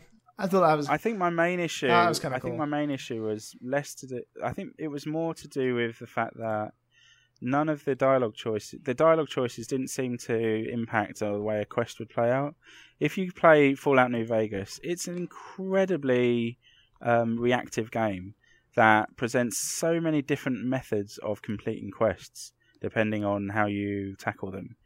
Like the things that the dialogue choice. I'm all about dialogue choice in these games. I max out my speech skill and charisma and all the rest of it. Yeah, because I want to explore how I can change the outcome of quests through speech. I think that's a really interesting way to play these games.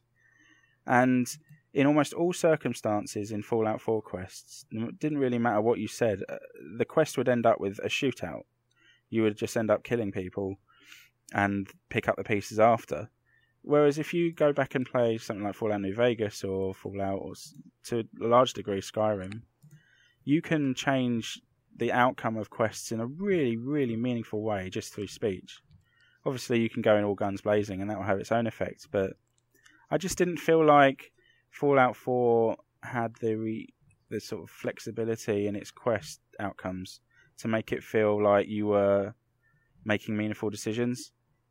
I know that it was the first game that had the voice acting for your character in the Fallout series. I think it might have even been the first one, Bethesda Game Studios game, where it had that. And I think it was the wrong decision because that forced them to sell a more.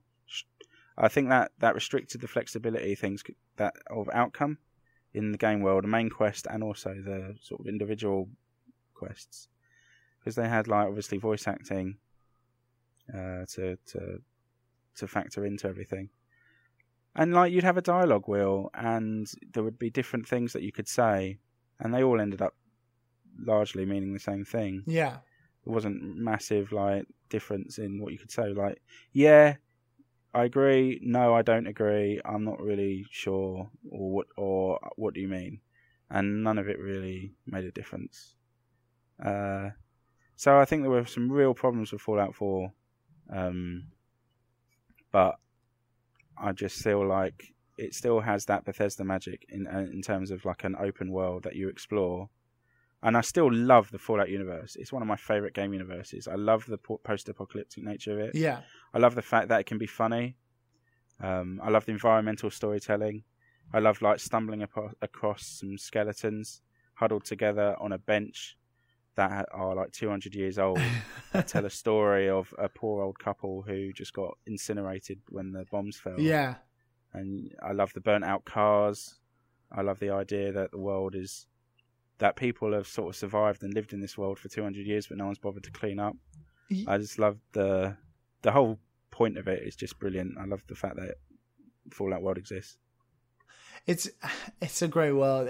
I feel like sometimes it maybe gets a little boring to look at for me, but I love just walking in one direction for ages and just stumbling across things. Like those games, especially like Fallout 3 and Fallout 4, are so full of secrets and just full of nice things to find, and just stumble upon that. Like, one of the things I find special about those games is, especially when you buy them maybe day one, although you might suffer technical problems, but no one knows everything that's in there already. We live in an age where everyone can spoil everything almost instantaneously. But with games like Fallout 4, no one's explored everything yet. So if you tend to like walk in one direction, you'll find stuff that maybe no one's spoiled or said anything about, and you're like, oh, actually it's like almost like a real discovery. you're finding something for the first time for yourself and no one's told you about it, or no one's told you to go looking in that direction for something, and you'll find something, and like NPCs haven't told you to go looking for something. Like, it feels like you're truly like discovering stuff in the world, and I have always enjoyed that about the Fallout games, especially Fallout 3. Which is a game I got incredibly addicted to for a long time. Yeah, me too. I loved it.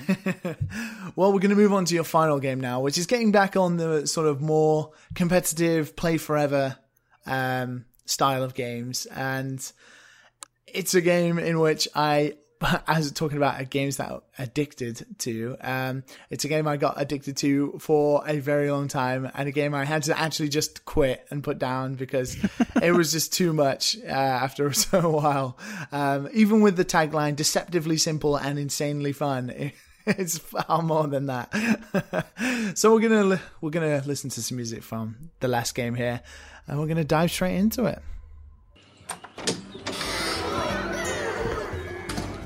Oh, it's good to see you again. Pull up a chair by the hearth.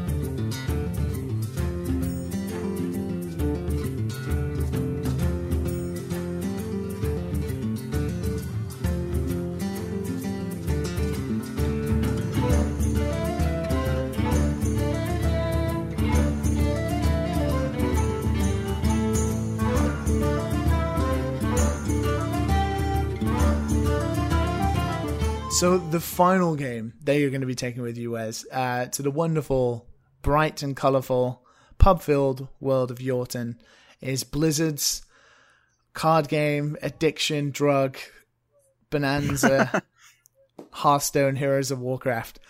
Wes, why is Hearthstone the final game you're taking with you? I like so many of the games on the list, I feel like it's eternal, and I just can't see it getting old. The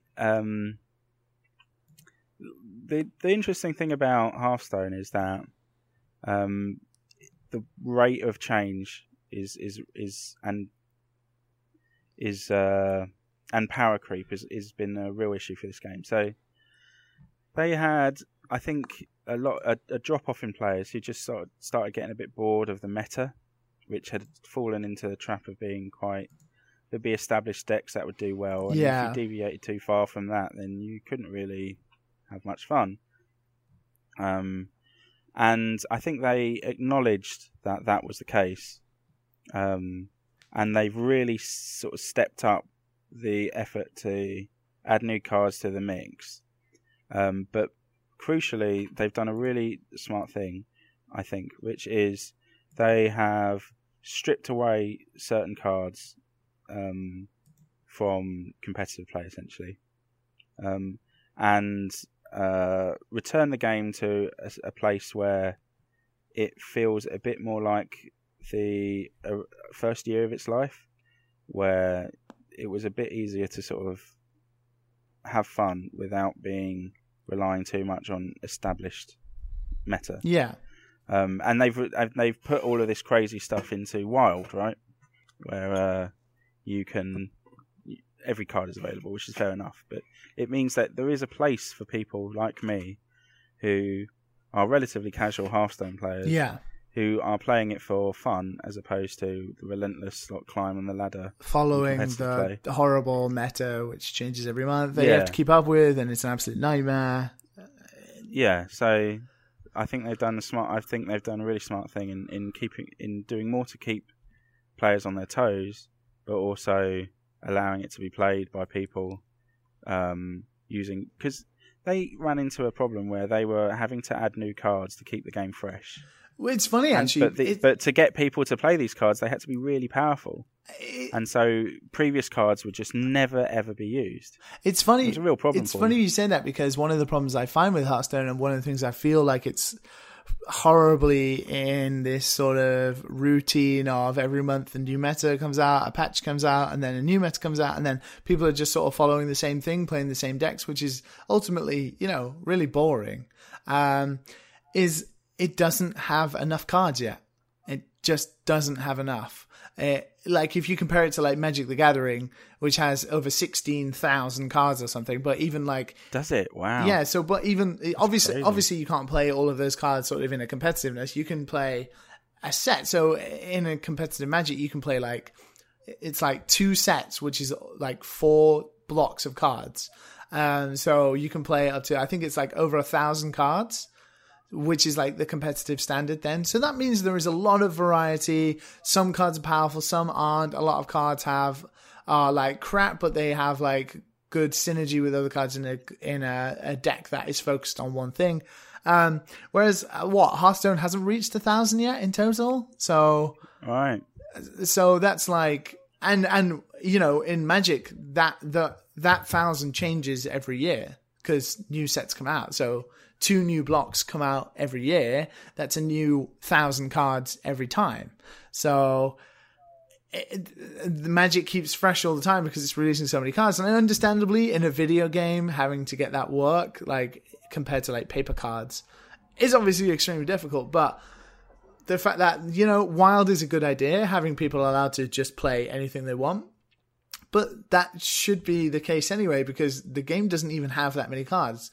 The more you limit people, the more it's going to be easy for people to find out what's good and then just keep using that. Just keep using that. When you've only got a limited amount of options, you're just going to exhaust all of those options until you find which one's the best one. Whereas the more cards you have, the harder it is for people to find what's good because they haven't tested it against everything because there's more variety.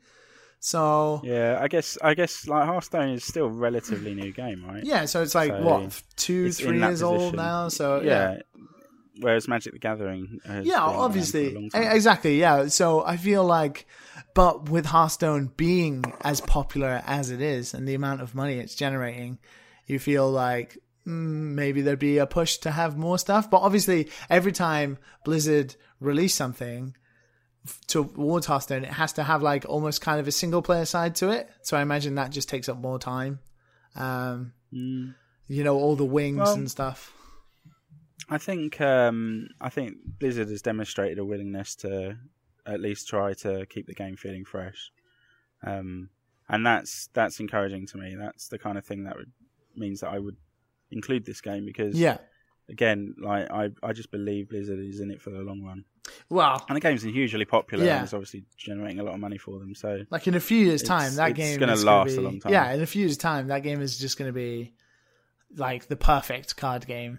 It's going to have so much work to it and it's going to have so many players that it's just going to be excellent. Just in a few years' time, I can imagine it just being one of the best card games ever made. But yeah, for now, it's like I got into it so much and I got addicted for this was like a year and a half ago now. So even, time has passed since then. But I was like climbing the ladder. I managed to reach Legend once and it was wow, I never managed that. It was the most stressful experience of my life. Because it's once you reach that, you want to keep that. You want to keep there. You don't want to fall out of that. You want to be able to turn on your sort of client of Hearthstone and be like, hey, look, I'm like ranked legend. And then every month it reset and you're like, I've got to start again. And then the grind to get to the top and, it's so stressful. And you have to play for like 4 hours a night or something. I just had to stop. I was more into Arena. I was always more into Arena. See, Arena was a lot of fun, but then I would find myself playing Arena and like, I'd be like, well, this is not as productive as like trying to reach Legend or something or trying to grind the ladder, which obviously is not a good sort of thought process to have when you're playing a game. It's meant to be fun, but it did sort of start to feel like a little bit of a job. Like I'd come home from like testing video games all day to then trying to try and grind wins to climb a ladder like a virtual ladder. So I don't know. It's just after a while, I had to give it up.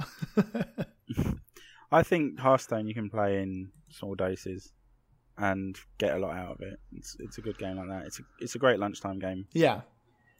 And like one of my colleagues, Tom Phillips, still plays it at lunchtime every now and again. Yeah. Well, so. maybe one day I'll go back. Maybe. Maybe. I just can't say. I always do with Blizzard games anyway. So I've been burnt so much. I still feel a little sick when I. It feels like you had a real horrid time. So it was. Is it like your Vietnam? Or something? No, it was just like it happened at a time when I got like a football injury. So I like sprained my ankle. Not sprained my ankle. Like I splintered my ankle or something, and I was off work for 2 weeks. And I got into Hearthstone, and then from then it was like 6 months of like every night playing. Like it was like basically like World of Warcraft addiction, but for Hearthstone instead. So, you know that sort of feeling you have about World of Warcraft? It's sort of exact. I can definitely. That's it. That's how I feel about Hearthstone. And it was like, because my girlfriend was playing it as well. So I had an excuse to spend like hours and hours and hours playing it without being told off, essentially. So I would play it for like 5-6 hours every night and not do anything. And it would just be like playing ladder matches, trying to like, and just like researching like Hearthhead or just Hearthstone websites and just trying to find stuff out. But yeah, it was a horrible time.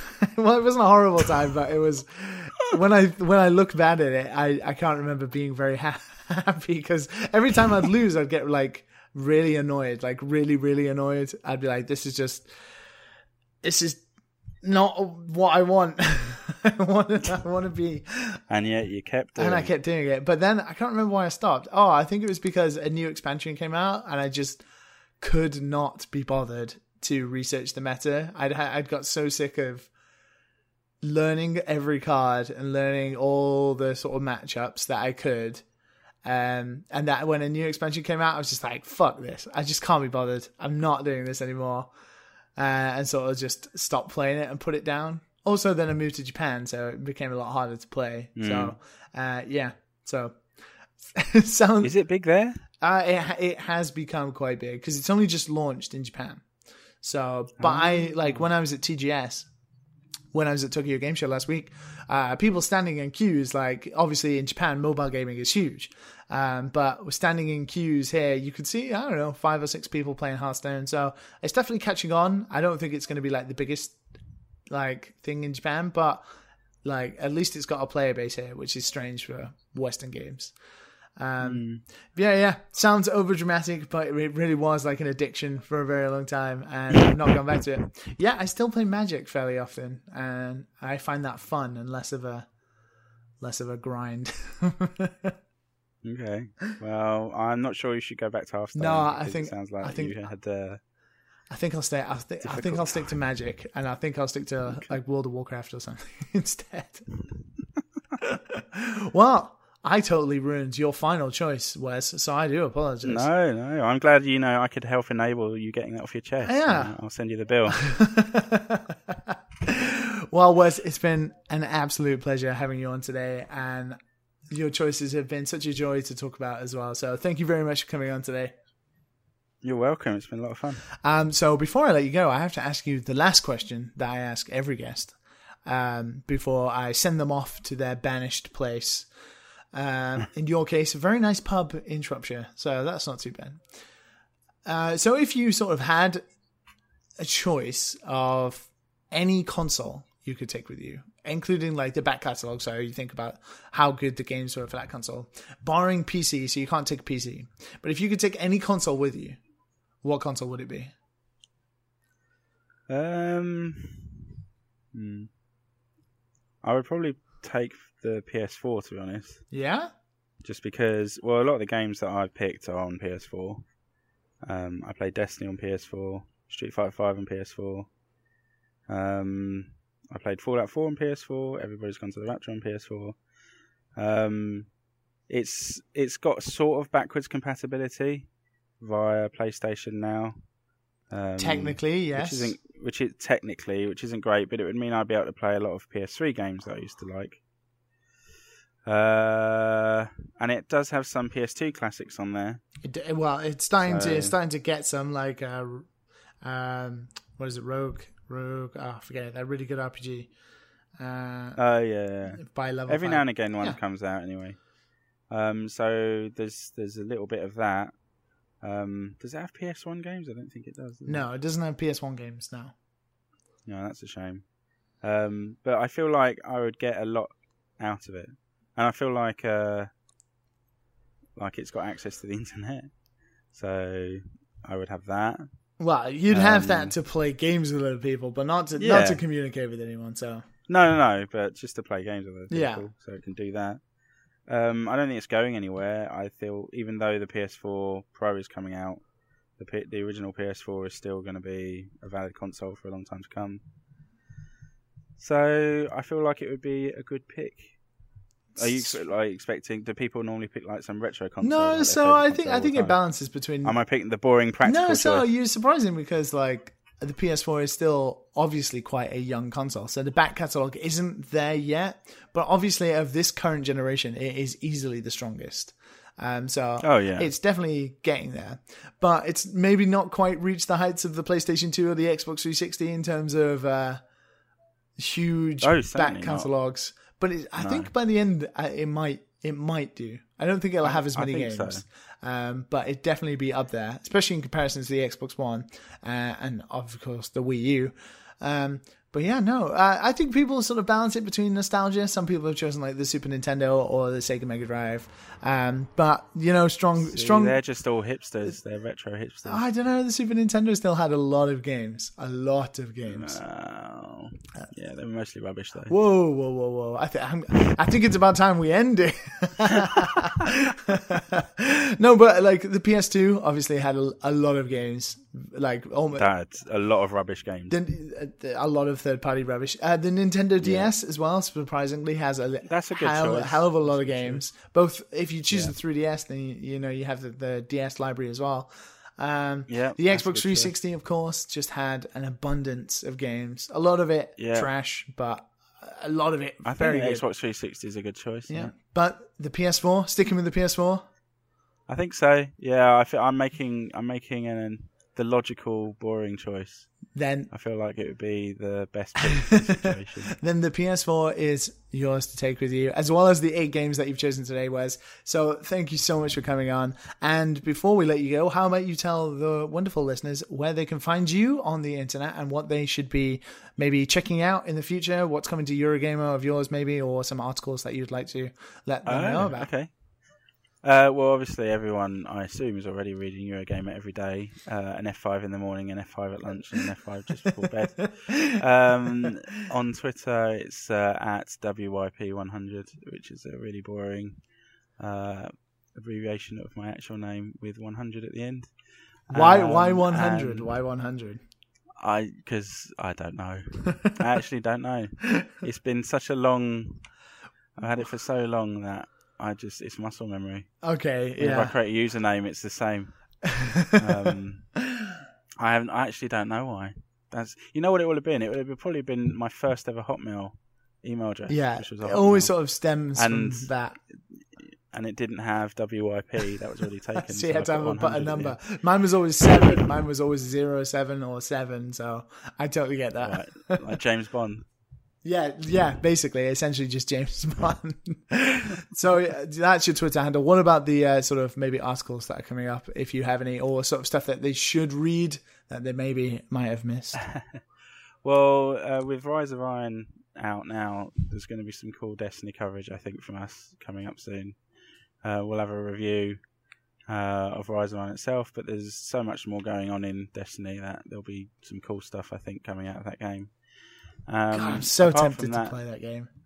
So tempted. Yeah, well, I've laid it out straight. You have. Good, bad, you have. ugly. I might have to listen back. I'm not sugarcoating it. And if I ever find myself tempted, I might have to just listen back and double check. Yeah. Well, I feel like I said, you'll love it and hate it. But in the end, you won't be able to stop playing. Yeah, and I'm trying to keep on top of Street Fighter and any developments with that. The Capcom Cup final is coming up soon, so hopefully reporting on that.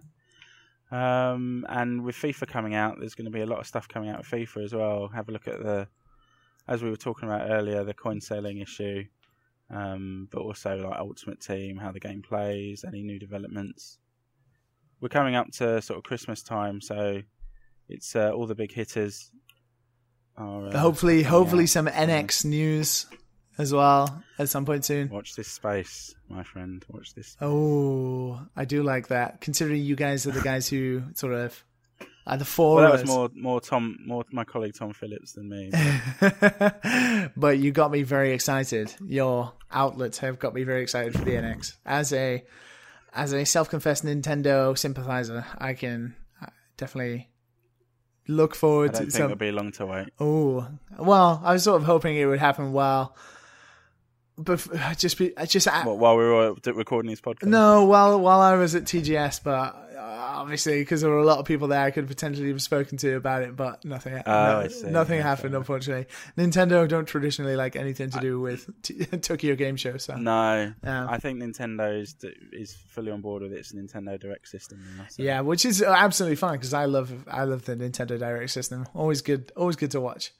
So yeah, so thank you for listening to this episode of Final Games. Sorry about the break last week. I was at Tokyo Game Show, as I mentioned, but now back to regular scheduling. Also, thank you very much. If you didn't know, this podcast, like Wes, got nominated for a GMA. So thank you. Congratulations. Thank you very much. Congratulations yourself as well. This podcast was nominated in the sort of radio podcast category, which is awesome and amazing considering the podcast hasn't been around that long compared to some of the other excellent people who are in it, like BitSocket, those wonderful guys, and IGN and stuff like that. So thank you so much for listening to the show. That definitely would not have happened if you weren't listening to the show every week, which is still just crazy to me. So thank you for listening to the 33rd episode of the show. If you want to email the show, you can. It's finalgamespodcast@gmail.com. You can also find us on Twitter at Final Games Show. You can find me on Twitter as well at LiamBME. And also we're on iTunes and SoundCloud, and you can do all those wonderful things like rate, subscribe, follow, and all that sort of cool stuff. So until next time, we will see you again. Goodbye.